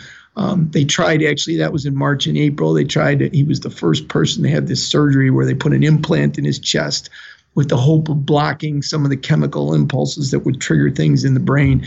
And he just got worse. His voice would crack like he was going through puberty. And ironically, on Easter Sunday, he passed out in our home. and my wife was sure he had taken an overdose of something. And I remember running into the bathroom and holding him, and he can't hear me well because the hearing aid's not in. And I'm like, Sean, did you take something? And with these sad eyes, he looked at me and went, no, Dad, I didn't. And took him to the hospital, and they were like, no, he's clean. It's the device. So on June the 3rd of that year, he took his life. And people will always say to me, are you upset? Are you angry with him? Remember, I laid in that cemetery at 14. I watched what he went through. We took him to Mayo Clinic at one point the year before, so when he was 19, and spent out of our own pockets a week's worth of investigation physically and mentally of everything going on with him. At the end of the week, James, they said to us, he's terminal. And I remember saying, did you find something in his brain? Like I was hopeful. And they're like, no, you don't get it. You have 10 breast cancer patients, same age, same diagnosis. We do the same course of treatment. 9 respond wonderfully. 1 does not. We don't know why, but the disease does not respond to anything we throw at it. He goes, it's the same with Sean. We reviewed his chart. He's tried every medicine we know and every intervention, and the disease is not responding. If something doesn't change soon, he will take his life, because every day he makes the decision to stay, not to go. He decides to stay one more day. And so I get it. I absolutely get it. And what he taught me about mental health was, I look at the value of this kid. I think of all the goodness. And as I had mentioned earlier, when he looked in the mirror, he saw nothing but ugly, nothing but pain. I looked in the mirror and I saw a handsome kid who everybody loved, who could walk in the room and he could light that room up. He had a magnetism, a leadership magnetism. He was the catcher on his baseball team, the center on his football team. But he never saw that he couldn't feel that. And the intrusive thoughts had gotten so bad, there was only one way out. And the hotel that he went to take his life, it was this flea bag hotel in the city. And the lady who saw him at the front desk, because when I went down to get her stuff, she thought I was a cop because of my unmarked car. And she was very guarded. And when she brought out his bag of clothes, I just burst into tears. And she looked at me and she said, you're not a cop? And I said, no. I go, I'm his dad. And she said, I was here when he checked in. And he said to me, good morning. He said, what a beautiful day. And it was because he was now relieved that soon he wasn't going to be in that pain anymore. So all those things he taught me inspired me to go, I got to do something about this. I did. I had the chance in my fire department to change the culture about mental health by just sharing Sean's almost 15-year journey. I didn't tell anybody. The only people who knew were my deputy and my secretary, because I would have to disappear as the chief for hours and sometimes overnight at a time based on where he was in his illness, because I was afraid that they would see him walk in the door and they would think less of him. But you know, James, as more years go by, I think I was more afraid of what they think of me. Okay, you're our leader. You're supposed to protect us. And you can't even take care of your own kid. What the hell are you going to do when we're in trouble? And I think I did it to protect me as much as I did to protect him. And I missed the window of where I could have made it normal at the kitchen table. And here's the follow-up to that that's really critical. A month later, it's 4th of July. Like everybody else, we have a big holiday, but it's a mandatory report because we had a small department about this big festival we had. I didn't pay any attention. I went in that day and Eileen begged me, don't go in there. It will tear you apart. All those families, and just don't do that. Nope. The guy in the cape, nope, got to do it. Because where did I feel comfortable? In the phone booth. I went in there, I shook hands, I did all glad handing, and then went in my office and sobbed for 3 hours till it was over, and then came out, said goodbye to everybody, and went home. The following day, there's a lieutenant at the door. Chief, can I talk to you for a minute? What's up? He said, you didn't give firefighter so-and-so yesterday off, did you, from this mandatory detail? I go, you know what? I don't even remember what the hell I'm doing now, but I don't think so. He said, well, there are other issues, and he had a pile of paper, which is never a good sign for a chief. And he said, we've had some issues with him over the last month with altercations, and the last one got physical. I'm like, is he here today? He said, yeah. I said, send him in. Now, I would love to tell you that my thought process was I'm going to be the guy who's going, what's going on and how are you doing? No, in my mind, that short hallway he was about to walk down to, he was going to get every anger, negative emotion I had. He just gave me a permission slip to kick his ass with everything that self-loathing I had. So he came in and sat down. I didn't look up. I was looking at the papers. He sat down. He goes, Chief, do you want to know where I was yesterday? I said, I don't really give a shit where you were yesterday. I said, let's go back and start looking at June, whatever it was. You've had an altercation. And he said again, Chief, do you want to know where I was yesterday? And honest to God, James, this time I heard Sean's voice. He goes, Dad, you need to look up. And I literally looked up over my glasses, and he was crying. I put the papers down, and I go, where were you yesterday? He said, well, you know, for the last month, we've talked about Sean at the kitchen table, talked about what that must have been like, how we feel bad that there wasn't anything we could do to help him. We could have helped Eileen. We could have helped Pat and Brendan, your other boys, and we could have helped you. But we didn't know. He said, but we really believe he's not in pain anymore and that he's safe, and that's a good thing. He said, yesterday I sat in a bathtub with a gun in my mouth for the whole day and thought about joining him. Now, again, love to tell you, Angel sitting here was the guy to, oh, well, here I got a chance to save the day with you. No, in fact, in my mind, I was thinking, God, is there any way I can trade this guy's ass for my son? Can we do that? Is that possible? And again, I heard Sean in my ear go, Dad, you know what to do. Just please do it. So I said, okay, what's going on? And what turns out is for the past 3 years in this little firehouse where we all knew each other, he would take personal time or vacation time whenever he lost a patient on the ambulance. And I'm not talking about somebody that died in his arms. I'm talking about that he could have gone to the house and this person could have been dead for 12 hours. But the guilt of feeling like the cape that he had sworn to take to save people, that every time he let these people down, we had no clue about that. So I take him to the hospital. We go up the elevator. He gets out of the elevator, takes his uniform off, and now he disappears behind that door with the other people who are suffering. And he got help. And it turns out he had PTSD so bad that he had to go off the job. He is, to this day, to his absolute positive, I can't even say enough about the courage of this guy, is doing good, is managing the PTSD, is no longer in the fire service, but pretty soon I'm hoping is going to be able to walk his daughter down the aisle, and he has a son who became a firefighter because of him. Just tremendous.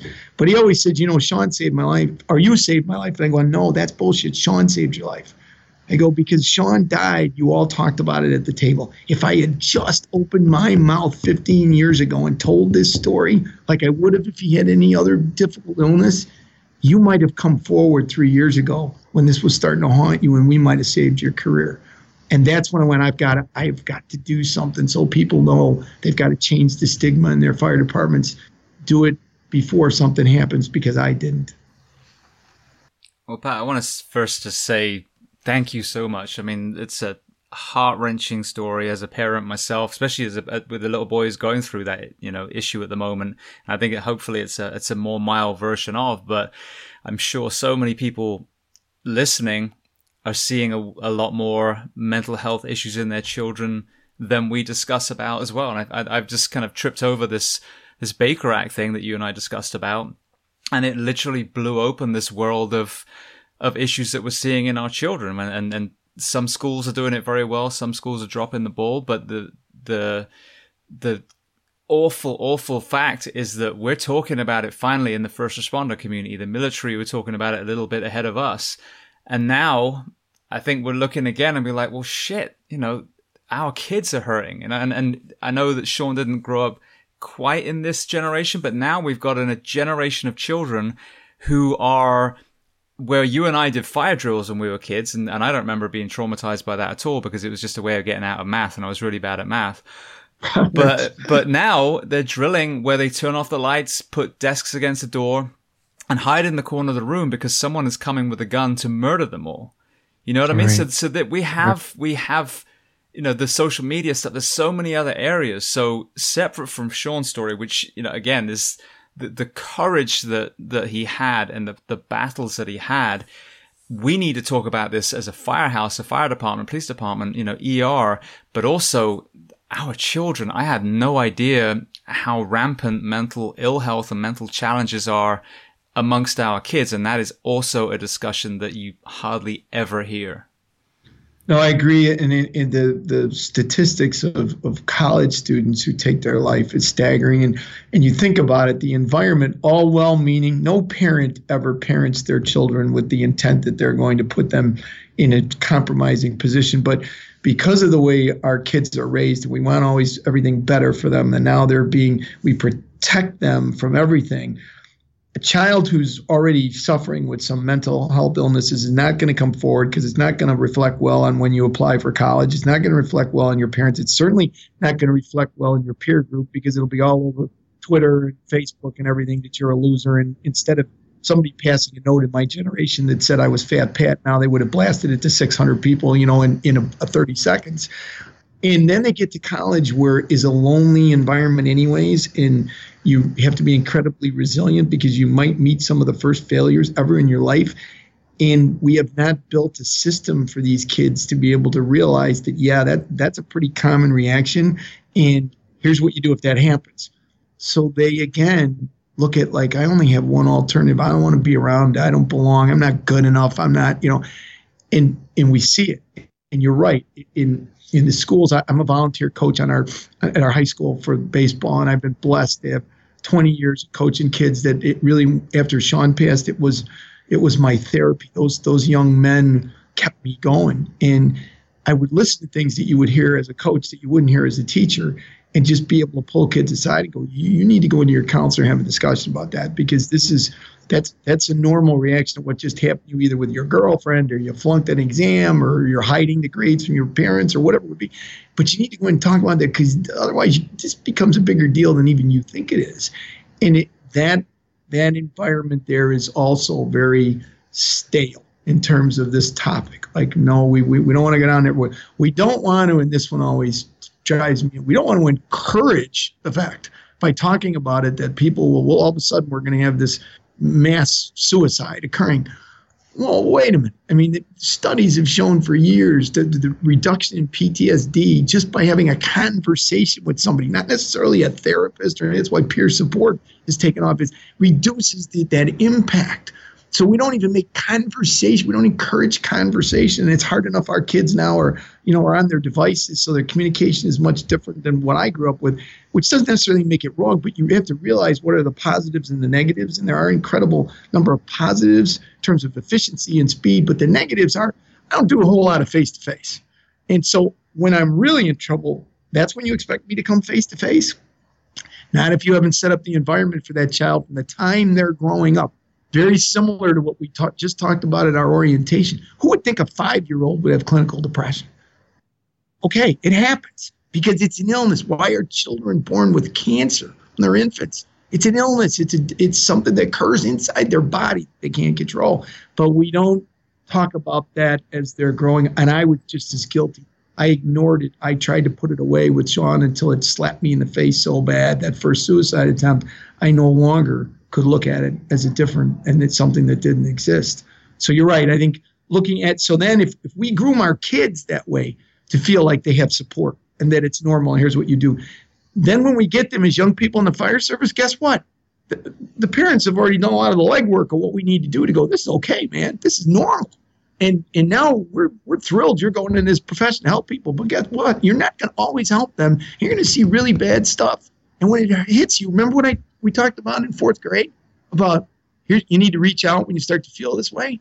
Well, that's what you damn well better do in that profession.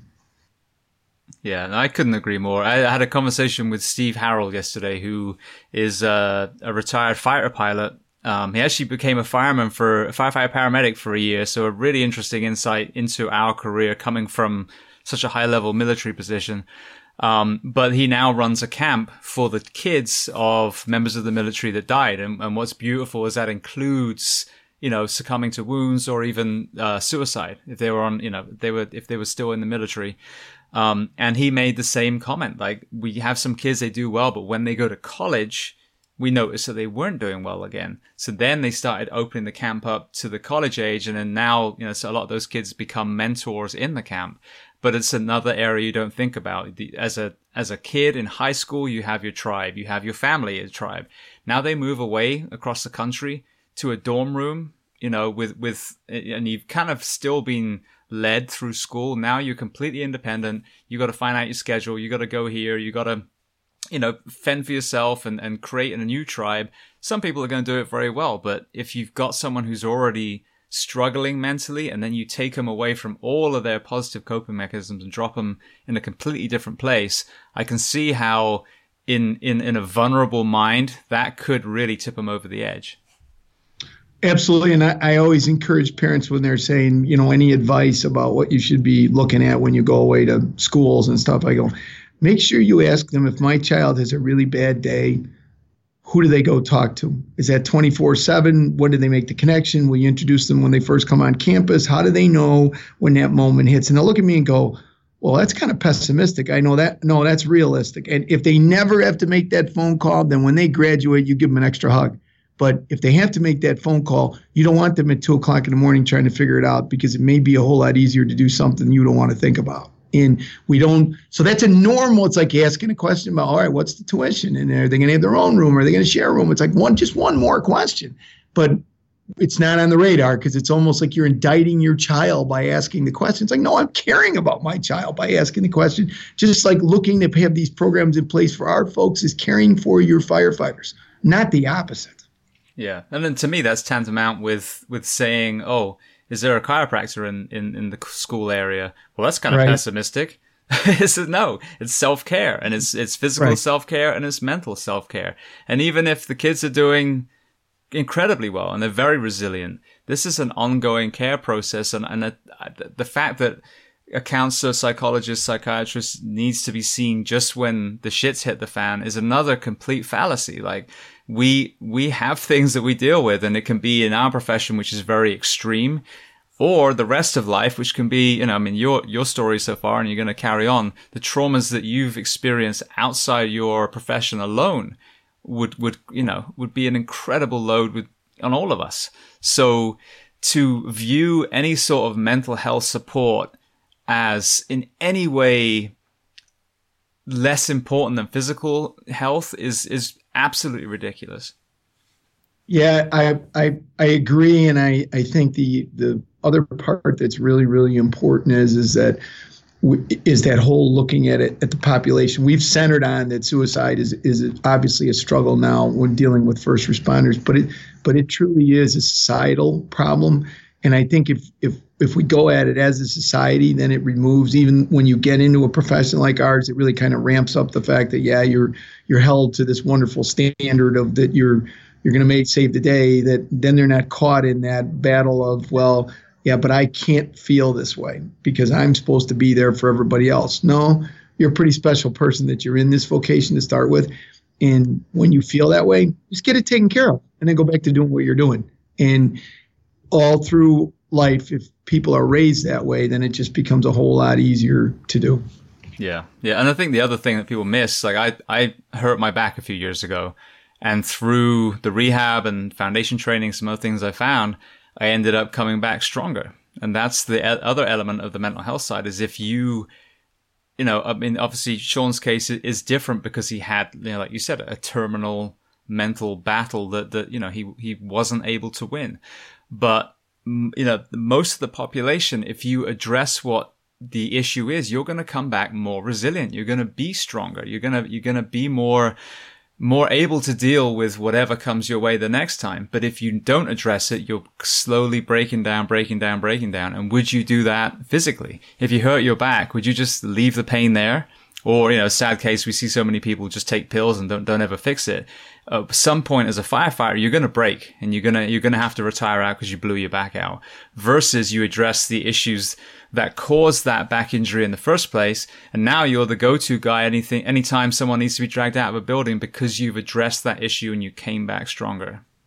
No, I couldn't agree more. And what you said before was powerful. And I meant to follow up on it about that it going to see a counselor, looking at you either do it in a crisis or that you don't do it. And I always get a kick out of, sometimes after I finish doing Sean's talk, I'll always make sure to say, yeah, I need to go see my counselor for an oil change. And people kind of look at me and I go, yeah, when I'm feeling anxious or when I'm noticing that I'm eating something and my eating habits have changed and all of a sudden I'm eating a lot more and it's tasting really good. And I go, I just go in for an oil change and go, you know what? This is how I'm feeling lately. Is that might be coming up on Sean's anniversary. It might be a holiday, or it might not be anything at all. Something might have triggered me at work.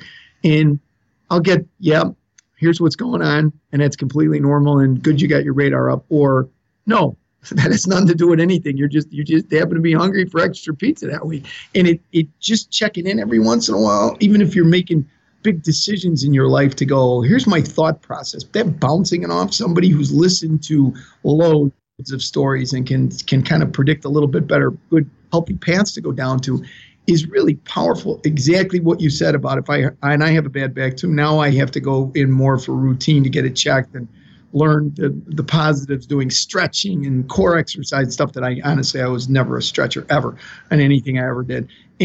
But now it's normal for me to go, I need to take the extra time to do that. Well, okay, if you take that extra hour to go see a counselor once a year, even as you do your annual physical, just to go, hey, here's what's going on in my life in the last year.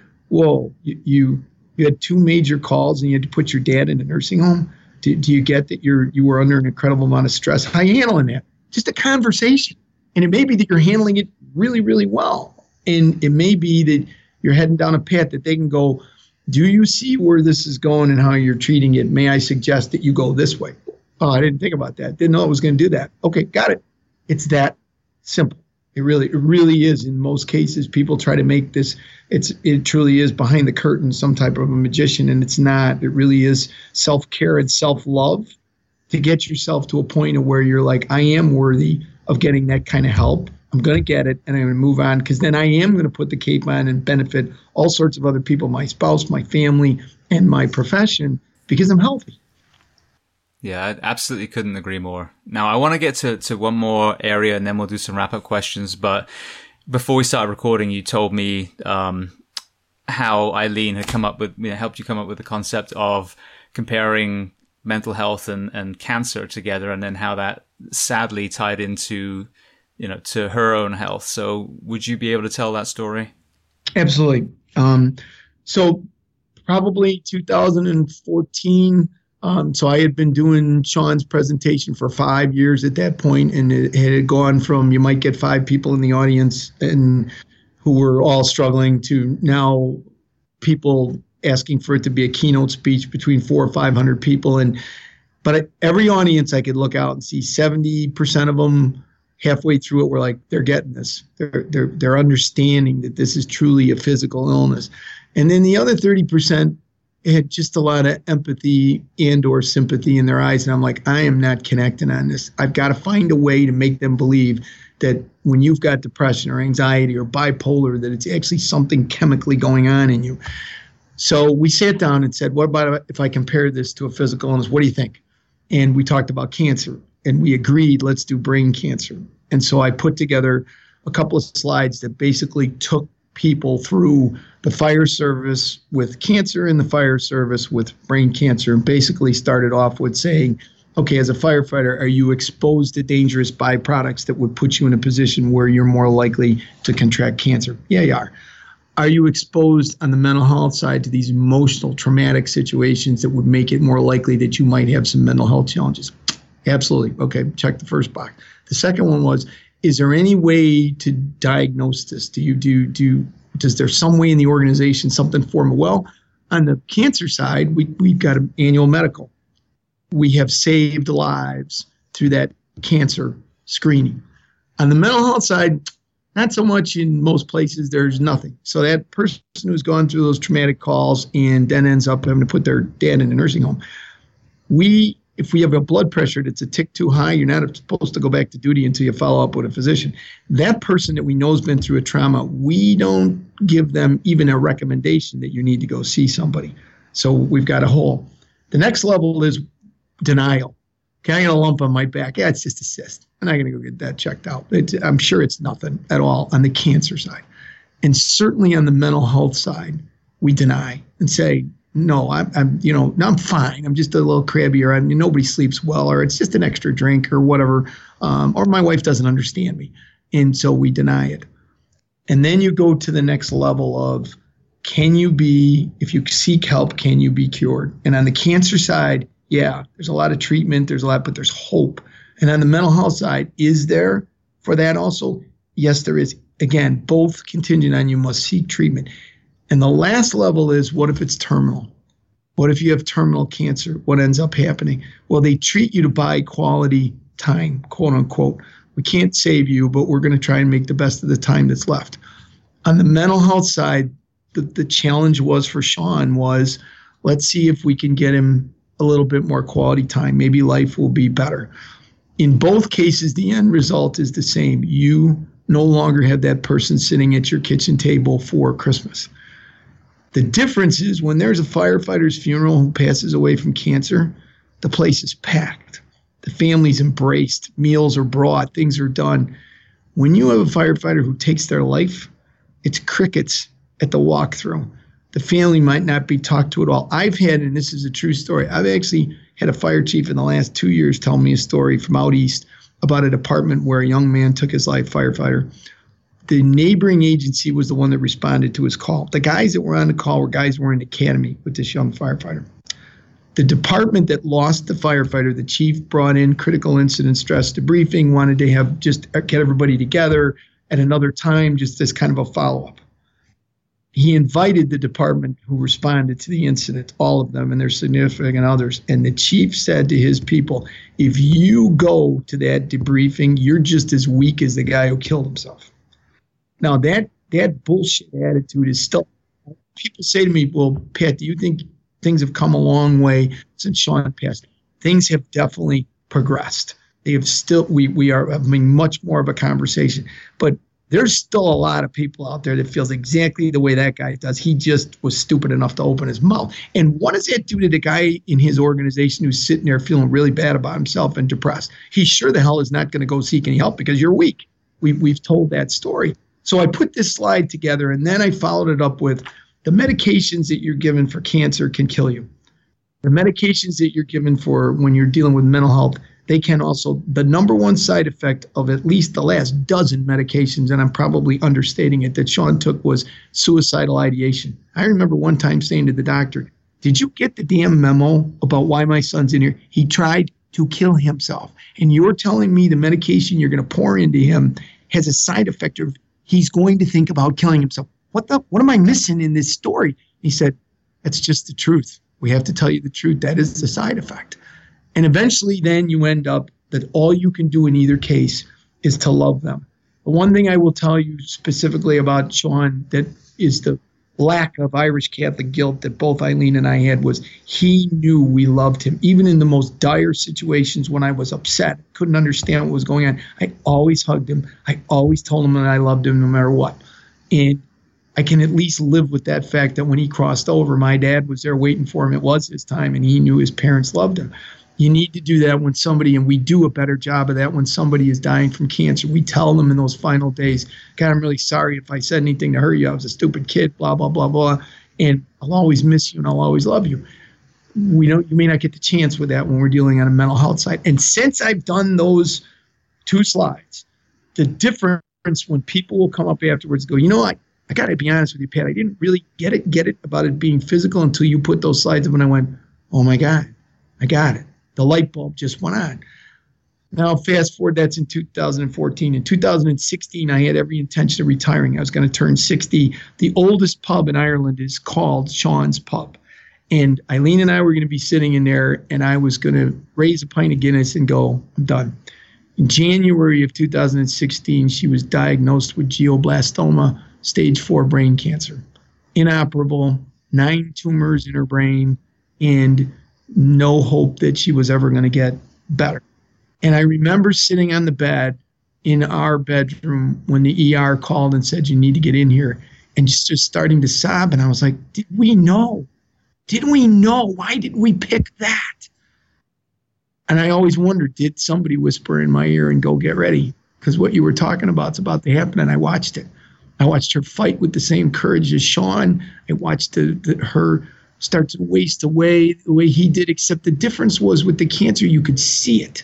You could never see it on Sean if he walked in a room, but you could see it, and the pain and the struggle and the ultimate that I took a vow when I got married. I was going to protect my wife and I was going to protect our kids. And I buried a wife and I buried a son. And I live with the fact that even though logically I can say, these were diseases. You're not God. You couldn't cure them. I still live with the fact I didn't protect them. Part of that escape struggle that I'll probably take to the grave until I get a chance to go see them again. But it makes it real for people, and it made it real for me. And when I tie those journeys in now and the pain, now everybody's light bulb goes on. And I feel like, God, I didn't want to sacrifice their lives, but neither one of them died in vain. They died to give back, to keep that going so that somebody else may be more likely to come forward in either arena, but certainly hopefully in the mental health arena, to go, I don't want to get to be terminal. I want to get better. I'm so sorry, Pat. I mean, again, like I said, the personal side alone is just devastating to hear your story. And then you add, again, a full career in the fire service. What did you use personally for your own mental health, losing Sean and then losing Eileen? I can tell you that I was the second time I learned. So obviously it was a whole lot easier to talk about it. And from the very beginning, from diagnosis, incredible support from Eileen's family, the Madden family, huge family who came and supported her friends. Literally, we never, ever had a time where she wasn't with, once she became where she needed bed and she needed wheelchair and whatever, where there wasn't a friend that stayed. In the end, with people staying overnight because that hurt my back lifting her and I couldn't lift her anymore. And the love and support and the constant communication.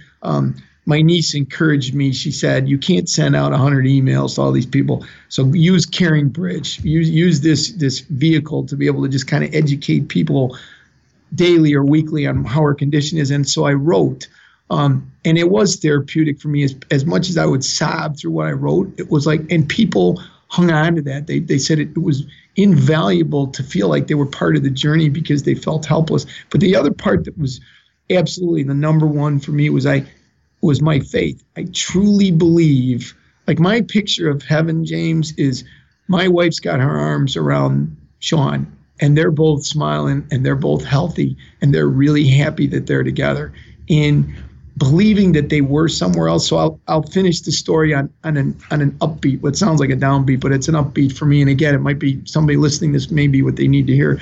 So I shared the story about Sean seeing my dad. So we had a son getting married, Patrick, in November. And so the goal of the chemo and everything was to get Eileen to the wedding. And then after that, it was all bets were off. So we're 13 days away from the wedding. And my son and my wonderful future daughter-in-law, Abby, came to see my wife. And my son sat with her in the living room. And I was in the kitchen emotionally listening to this incredible discussion. He's like, Mom, have you got 13 days left in you? And she said, I didn't fight this hard to not make that wedding. So we literally were making arrangements because the wedding was downstate to get a hotel room, clear it out, put a hospital bed in it. My brother-in-law, Terry, had souped up her wheelchair with shamrocks and green lights, and we were going to make this as positive as we could. The very next day, that was Halloween, the next day on November 1st, which in the Catholic Church is All Saints Day, I went out for a run. And I have an old Walkman that Sean had. My firefighters look at that and go, what the hell is that, Chief? It's pretty funny. I'm like, explain the story, and they go, emotionally when I hold it, I feel him. But the batteries, I hadn't paid any attention, so I lost all of stuff that was pre-programmed. And so I'm furious as I'm getting ready to do this run, and I'm trying to program stations in. And the first station that comes on is a religious station. And now I'm even more pissed. I'm like, I don't want to listen to any religious music. I need something that's going to get me through this run.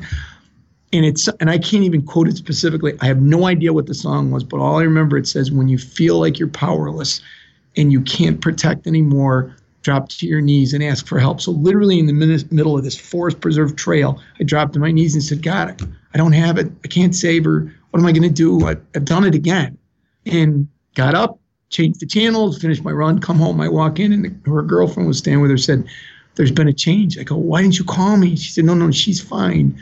But there's been a change. You need to go in and talk to her. So I did. I walked in the bedroom and I said, hey, what's going on? I hear there's a change. She said, yeah, I'm not going to make the wedding. I went, wait a minute, we just had this conversation last night and you said, yeah, no, you can tell people I'm going to make my transition. I go, what happened? She said, I saw Sean. I go, where did you see Sean? And she pointed to the foot of the bed. And I go, how did he look? And it had been 10 years at this point. She goes, Pat, he was beaming. He was healthy. He was happy. I was like, okay, that's great. Did he say something to you? And she said, yeah. He said, Mom, I'm coming to get you. And 3 days later, she passed. And there's no doubt I held her hand when she took her last breath. He had a hold of the other hand, and she went over with him. And if I didn't believe my dad, her, and Sean, all of them were someplace, I'm thinking that whole thought about taking your life would have come on my radar again. And I can honestly say, after Sean died, I had one of Eileen's friends call me and said, I just need to do what you tell people to do. I'm going to ask you straight out, are you thinking about killing yourself? And I said, no. But if you told me tomorrow I was going to be dead in the morning, I'd throw a party. So that faith is what's kept me going. And then the support of friends and family and feeling like I need to move forward with my life and it's okay to be happy and have relationships and got me there. But in those darkest moments, if I didn't have my faith, I'd be screwed. It's just such an incredibly powerful story. And with both of them, with Sean and Eileen, the effect that they had in their lives, and then obviously the knock-on effect that we're having this conversation now, it's going to be listened to around the world, around planet Earth, is just, it's incredible. And I had a gentleman on twice now, Dr. BJ Miller, who's a hospice physician, and he talks about the only time he really saw like a struggle before someone would pass was if there was regret. I didn't do enough with my life. And it seems like, with Sean seeing your father and then with Eileen seeing Sean, how amazing that was so apparent and so vivid in each of these two chapters. Because I believe it. I'm not, of any specific organized faith, but I think it takes a certain amount of arrogance to think that we just manifest and then poof back in and that's it, that this is all for nothing. So I believe, there has to be somewhere else. We're an energy. And I think that biologically, I heard someone say that in 3 years, every single cell in the human body is new. But the consciousness, the spirit doesn't change. You don't every 3 years go, oh, now I'm, this different person. No. So from whatever your beliefs are, I think there's so many powerful moments. I've had, moments where like my wife smelt my grandfather's pipe smoke. She didn't even know he smoked a pipe. I've had all these things where I've had a similar experience, and obviously it's not going to stop the pain of losing your loved one, but to know, especially like Eileen was saying, that Sean is happy now, that she's where you see my grandfather passed away from cancer as well, and at the end you want them to go. The body has betrayed them, and you're like, just let them go, let them be free again. So, as heart-wrenching as a story is, it's a beautiful, beautiful story as well. Well, and it gave me great comfort because we had a wake on a Monday, a funeral on a Tuesday, a wedding rehearsal dinner on a Friday, and a wedding on a Saturday. And Eileen said to me the day before she passed, she said, you can't be sad at that wedding. Everybody will watch you and they will cue off you. And it's not fair to Abby. This year should have been all about her and it was all about me. So this is what I said, honey, I've been married to you for 35 years and you've asked some pretty difficult things, but this one tops the cake. I go, I don't know that I can do that. And she said, I'll help you. I go, you're going to have to, because I don't think I can do it. And we made it through what was an amazing wedding. Both families incredibly, my sons-in-laws are amazing people. Everybody jumped in because they knew what this day meant. All of Eileen's friends were like, we are not going to let this day be sad because she is free and happy. And she loved to dance. She married the wrong guy because I can't dance worth a dance. Everybody on that floor, the DJ said to me, he goes, I've never seen this kind of energy. I've been doing weddings for 20 years and the energy out here is just not normal. And I go, yeah, that's because she's out there. So it really does keep you going. And it's what drives me to, when I do the talks, to just go, people go, I don't know how you can get up there and do that. I go, I don't.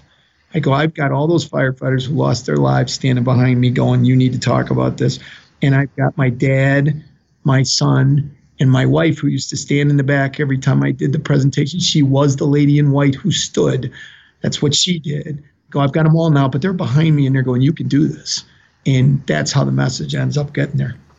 Yeah. And I don't think there's any way to honor the fallen other than to use that for change. Whether it's cancer research or mental health or, whatever it is. And I talk about that a lot. Like, if you bury that under the carpet, you've dishonored the very memory of that person. But if you use that death as a learning experience, like we lose a firefighter in a class. We had 2 firefighters killed in Orange County. And, there's actual entire bill now in their name to remind us to pull seating when we go in, and also a placard that shows the construction of a building. So that's how you honor the fallen, is you keep their memory alive. And then if it's something that you can change, and obviously in their memory, they were both a huge part of the mental health journey that you've been on and teaching so many of us. That's how we do it. But if we ignore it the same way as if we ignore the mental health issues that we have, not only are we not changing anything, but it's a huge disrespect and dishonor to the people that we did lose.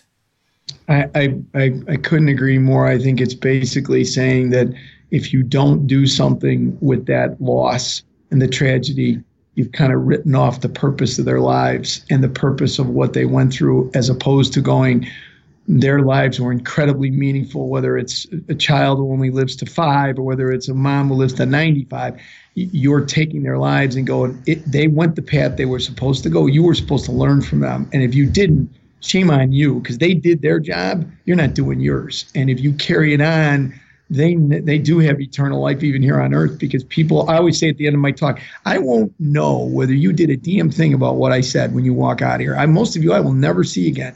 But I go, they'll know.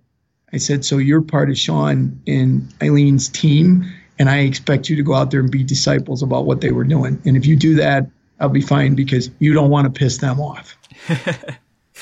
Beautiful. Well, speaking of the change, you and I actually met at the Rosecrans Symposium with Dan DeGrice, and Dana was the one that introduced us. So I just love to hear your insight on that, because I thought it was an incredible event, and I want to give it some more exposure in this conversation as well. What I found, and so here's the irony. I told you about that Sean went to a treatment facility when he had the drug addiction. Well, it was Rosecrans, which is where the Florian program currently exists. And Dan reached out to me. Another one of those meant-to-bes was, we were trying to put together, the Chicago Fire Department had a wonderful family-focused day where they would invite everybody from the department and their significant others and families to have kind of a festival atmosphere, but have a number of vendors who were there that provided mental health services for families, so they could kind of just pick up a card anonymously or hear about it, and if they needed to follow up, they could. And we were trying to replicate it in the suburbs. And as usual, I thought things were a lot simpler than they were. And so Dan got invited to come to this meeting, and I had just used his video where they had lost a number of Chicago firefighters in 1 year to suicide. And Dan had gone on TV and had shared the pain of this, and also the struggles his dad had gone through. And I thought, God, this is a powerful guy. So I would use the video in Sean's class. And then all of a sudden we're having this meeting. This guy walks in. I go, I know you. And he's like, well, I don't know you. I go, well, I use your video. And it's like, he sat down within 5 minutes. But you know what? You guys think this is really easy, don't you? This family focused day is tough. And we started talking about things. And then we got invited out to the National Fire Academy and started talking about mental health and the challenges. And Dan was on this mission that he was going to have somebody, a treatment facility that was going to have a first responder, a firefighter specific program. And the next thing, there's this reach out to me going, would you ever want to sit on a committee that would be part of this? And I'm like, oh God, that's perfect. That's what we needed. It's at a place called Rosecrans. I'm going, where? Like, Rosecrans. I went, do you know where that is? I go, yeah, I know right where that is. And I always say that was meant to put our paths together. And so the symposium that Rosecrans sponsors and talks about, and now there are a number of treatment facilities that are turning up. The IAFF has an incredibly powerful one, and others. The program is identified to bring people in who are interested in doing peer support, to bring counselors in that are interested in going into this field. Because believe it or not, I've talked to some counselors who goes, I wouldn't touch you guys with a 10-foot pole. I respect the fact that you're right. We got to understand your culture, but your culture is so complicated and frightening to me. I would need my own constant therapist to sit and listen to you, the stories of the trauma your people go through on a regular basis. Well, good. I respect your honesty, and we don't want you treating our people, because that's exactly the problem. So Dan brings people together that have the passion, that want to be involved in this, that tell the story. Mine's more like an awareness. Like I said, I got a degree in psychology, and that it has nothing to do with any of this. But so there's an awareness, then you bring the people who've got the passion for it like you do, they've got the communication and ability to spread the message as you do, then brings the trained people in to go, hey, this is what this disease is really like, and here's the physical components of it. Here's how you can treat it. Here's what you can do with your EAP. Here's how you can put a peer support group together. And instead of going, this elephant's too big, we can't take a bite out of it, those symposiums provide the way to say, here's how you eat the elephant over the next 5 years. Here's what the little piece that you eat today, and here's the piece you eat tomorrow, and it makes it much more objective and doesn't seem like it's overwhelming. And finally, they bring in people who just inspire you, that tell their stories of resilience, and you go, by God, you made it. And another one of these reasons that what you went through is not going to go in vain, because I'm going to take your story and parts of it, and I'm going to help fight my fight too.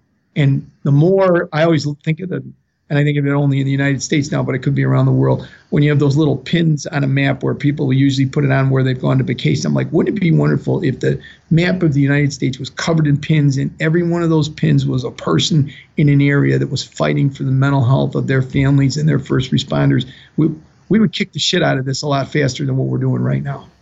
Yeah, I couldn't agree more. And Rosecrans was, I mean, I would say it's the best conference I've ever been to. I've been to some great fire conferences, but like you said, that combination of true clinicians, people with incredibly powerful stories. Sarah Yenke, her piece was like a comedy show. It was fantastic. But it was just so much fun. And then in between, everyone's, talking. And, I mean, for everyone listening, if you haven't been yet, I know it changes from place to place, I couldn't recommend it more. It was so powerful. And obviously you and I met. I've got Sally coming on, very soon. And then some more people down the road as well. So such a great networking tool, and, a group of people that are all sitting side by side going, we get it, and we're going to be part of the change. Yeah. And the other thing that has really inspired me was looking around at the age of people in the group, because you've got young people who are passionate about this now and go, well, why can't we? And that's the same thing we went through when people tried to introduce physical fitness. It's the same thing we went through when people tried to introduce that you're going to do cancer prevention. It's the same thing now in the mental health. It's got to be driven from top to bottom throughout an organization. But that young next generation, if they go, we are going to normalize this, and we're going to tackle it, and we're going to put it in a box and do what we need to do with it, and everybody will understand what they need to do, then we will move as far ahead as we have with physical fitness, and as far as we're moving with cancer. It won't be this anomaly of, we can't tackle that one. Yeah, you can, because the people who care, they're driving it, and they are not going to stop until they make sure that they truly are taking care of their brothers and sisters the way they should. Yeah, I couldn't agree more. There's some pissed off firefighters out there, and I'm certainly one of them. Okay, so I want to transition to some closing questions, because we've been talking for well over 2 hours. So thank you so much for being so generous. And I just wanted, the story to unfold in its I guess fullness. Would that be the right word? But so I'm glad that we were able to really expand on all the areas, and you were able to tell Sean and Eileen's story properly. So the first question I love to ask, is there a book that you recommend? It can be what we've discussed or something completely different. I guess for resiliency, one of the books that I read was Plan B. And it deals with it's the story of a young mom and wife who lost her husband. They went away on a vacation, and they passed away. Her husband passed away suddenly on this vacation, and her journey of going through and dealing with the therapy of how to get through this and what to do, and the psychologist sitting with her and going, well, give me the ideal night that you would have tonight. And she was like, well, we have a parent-teacher conference, and my husband would be sitting next to me, and we'd be in the room, and we'd hear how wonderful our children are doing. And he said, well, that's good. That's plan A. Plan A is not possible anymore. So what's your plan B? And I think for me, that was a light bulb that went on and said, okay, you can't, all those things that were, and you were blessed to have, I was blessed to have Sean for almost 21 years. I was blessed to have 35 years of marriage to a saint who lived with me. Instead of trying to hang on to that, because I can't anymore, I've got to be okay with the fact that I'll see him later, but I don't have that now, is what's my plan B?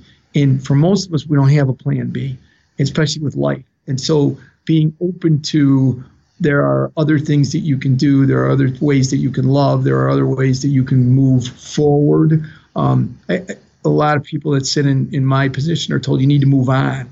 And I saw a TED Talk, and I'm blanking now on the young lady's name, but she had gone through a horrific where she lost a young husband. She was pregnant at the time, lost the baby, lost her mom or somebody recently. But she was remarried now and very happy 4 years later. And she said, I got really freaking sick and tired of people telling me you need to move on. Because she goes, moving on to me meant that I left behind every good thing I had. She said, my second husband fell in love with me because of how my first husband and I developed, what he did to be a part of me. That's why he fell in love with me. And so I'm moving forward because I need to. But when I move forward, it means I can bring all those good things with me. And I'm going to do that. And I went, between plan B and that video, it gave me permission to go, I need to move forward. And I've always got to be thinking, well, what's your plan B? So those are probably two of the most powerful things that hit me. Yeah, no, that sounds like a great book for everyone to read. And the concept is, spot on. I mean, in many things in life, we want it to be one way, but that's not always the case. I mean, I would love for my family unit to be together. I don't want to be with that particular woman anymore, but I hate the fact that my son has to bounce from house to house. But the reality is that's not the way it's going to be anymore. And so, yeah, I mean, you can apply that to so many elements of life. Absolutely. The other one I recently read was Dare to Lead with Brene Brown, and it talked a lot about vulnerability and this is more on the leadership side, but it absolutely fits into the mental health realm of looking at yourself in the mirror and realizing that you're not perfect and that you've got things that you need to work on and that those aren't shortcomings, that they're just part of the human condition and that it's okay to expose that to your people. And I think what it enforced for me was I should have been more human to my folks when Sean was going through what he went through. And if I had been, I would have, as I said, I think created a much more healthy culture about what mental health was. It didn't have to be a tragedy in order for that door to open. And so that's another one that I thought I just finished recently. It was pretty powerful. Yeah, I would love to try and get her on one day. I know she does podcasts, but just a select few. But as this grows, I'm hoping that one day I'll be able to lure her onto the show as well. That's pretty cool. I think you guys would be a great combination from what I read. Yeah, no, we definitely have a good discussion, I'm sure. So same question, but a movie now. What's one of your favorite movies? Well, and I think I hit on it. Two. And again, I'm a sappy guy and I love baseball. So the natural from that standpoint of that one person can have, even when the entire crowd you look like you're the only one in the crowd that believes it. If you stand up for it, it can have an incredible impact on not just a person, but maybe an entire situation. So don't ever sell yourself short. It drives me crazy and I jump people right away when they say, well, I'm just a firefighter. I'm like, well, what do you think I am?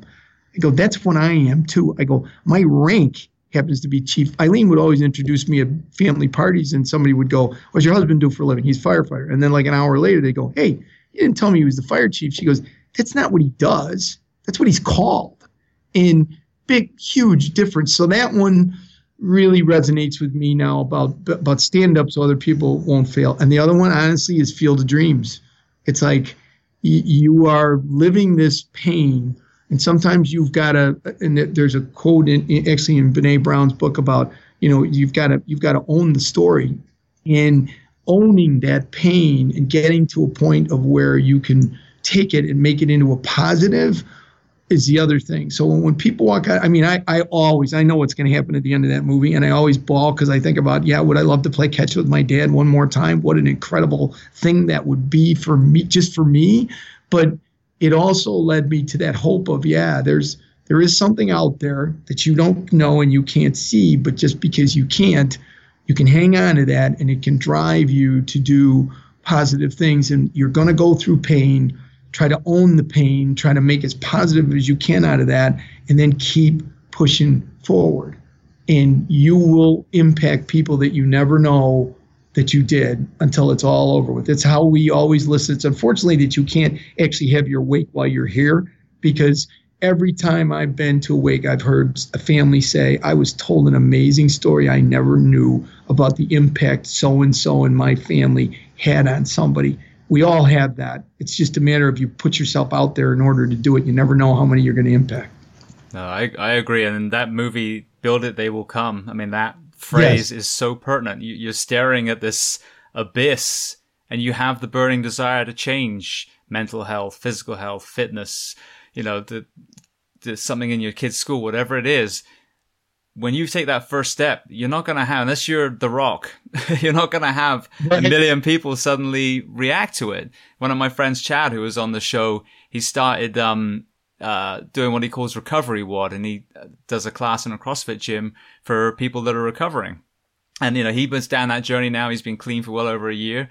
And, he did the first one, and I think there was like 5 people there, and the next one, and again, firstly, you're impacting the 5. It doesn't matter how many there are, but trusting that if you are doing something good in the world, the initial impact may not be encouraging, but just believe in it. Build it, they will come. If you keep pushing, it will make a difference.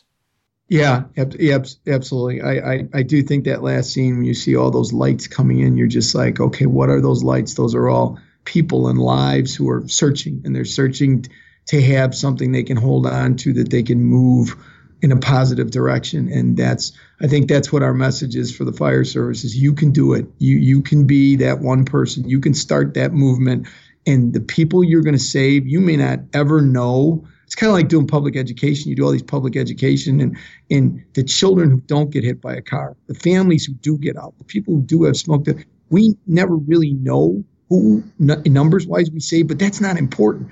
We know we're doing it, and this fits right into that same wheelhouse to me. Absolutely. All right. Well, then, on the movie theme, is there a documentary that you've seen that you love? Oh boy, I have to think about that.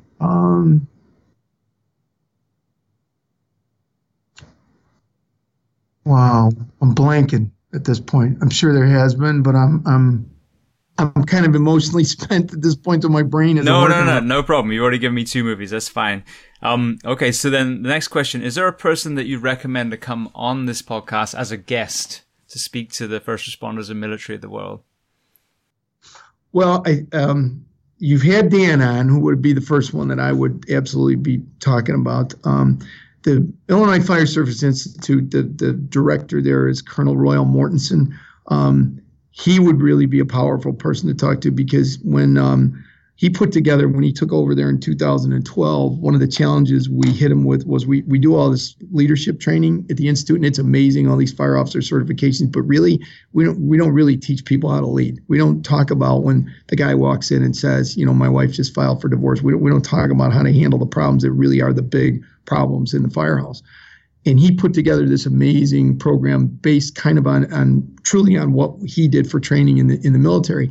And one of the components that I kind of pushed back on after it was put together was, there's not enough mental health in here. He's like, geez, Pale, will you slow down? I just need to kind of crawl before I start walking here. It's coming. And he became a true believer and has built this great training resiliency model, not just now in that class, but has built it into all sorts of different classes, like rope rescue or whatever. You're still going to get a component of it, even like, what the hell does that have to do with rope rescue? You're going to get it no matter what. And some standalone things. Chief James Moore is now running that program, and it's just kicking butt. And it's powerful for me to see, because he literally called me 2 days after Eileen passed, and he knew Eileen and said, hey, you know what we talked about? I thought the timing's just right. I'm going to make that happen. And he has been an incredible advocate, powerful speaker, a powerful history in the military, and just has done amazing stuff for the fire service. And he'll be the first to tell you, and has said, I struggled with looking at mental health the way you do, by the way I was trained and everything. He goes, but I get it, and I see what needs to be done, and I'm doing something about it. So he would be somebody I would certainly recommend. You would enjoy speaking to him. He's just a great man on top of the other things he's accomplished. Excellent. Well, thank you. Yeah, I'd love to. Absolutely love to. Okay, so the last thing before we talk about where people can find you is, what do you do to decompress? So I was a runner. That was really, really important to me. And then after Eileen passed, the back doctor was like, no, you're done. I ran a couple of marathons, and I really like to go. When I was hurting so bad during her disease, I would just go out for a run, cry, and pray, pretty much. So they're like, you can't do that, which really kind of depressed me. So I had a friend of mine who's become an incredibly important person in my life who said, have you ever ridden? And I go, I'm like fifth grade, like riding a bike. And like, no, like ride, like you can challenge yourself physically riding. It doesn't, and it won't take the impact on your back and whatever. So she started me on and doing, because she said, you're dumb enough that you're going to go out there the first time ride 25 miles, not real smart with your back. So let's do this in incremental way. And she kind of trained me into doing it. So now I ride, and it's unfortunately the weather in Illinois is not conducive to that year round, but I do that, and it does give me some of that freedom where I'm out there, I'm in the wind, I'm in the air. I can, if it's a date, I just want to act like I'm 62 and pedal along at 4 miles an hour, I can. Or if I want to pretend I'm 25 for 30 seconds, I can push it.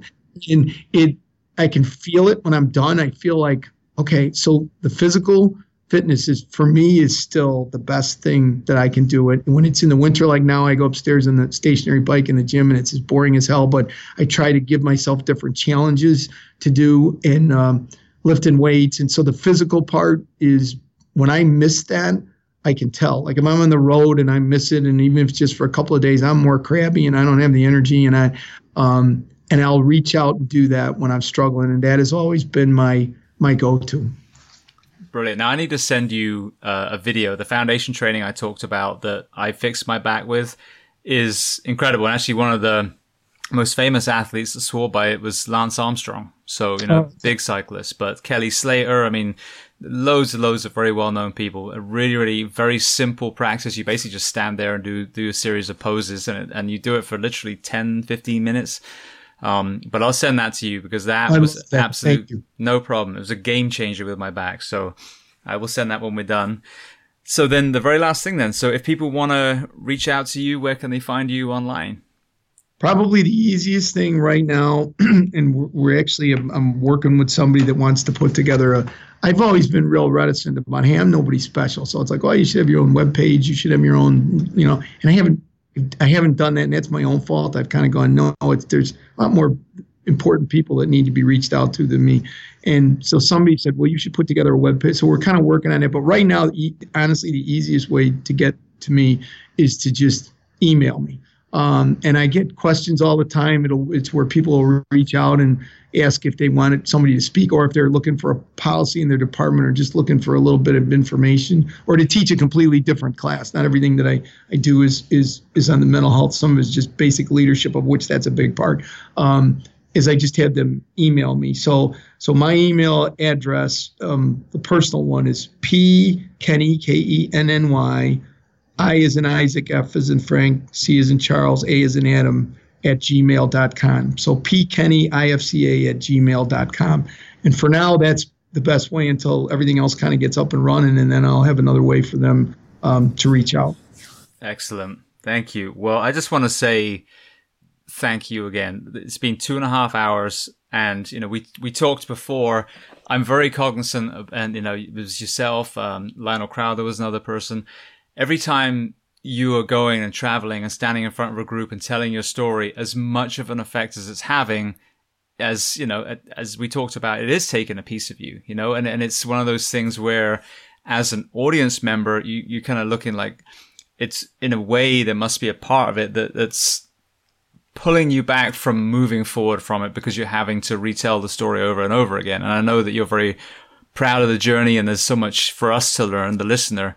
But I'm just so grateful that you were willing to tell the story again.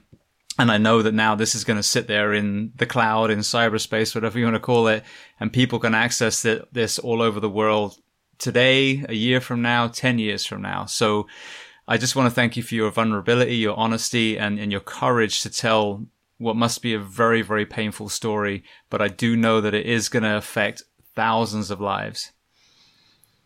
Well, I sincerely appreciate the forum. I think the discussion we had beforehand, just talking about that, this story, maybe, I don't know how many more times I'll tell the story, but I think for this, in this mode, the way we're in this medium, and the way that people access and your reputation, I hope that it'll get out there for people, and that somebody listening to it, whether they need the mental health advice, the leadership advice, or they just need that hope of their faith, that when they listen, they go, well, I got something out of this, and I feel like I know Sean and Eileen, and yeah, I'm going to carry on their mission. And that would empower me like you wouldn't believe.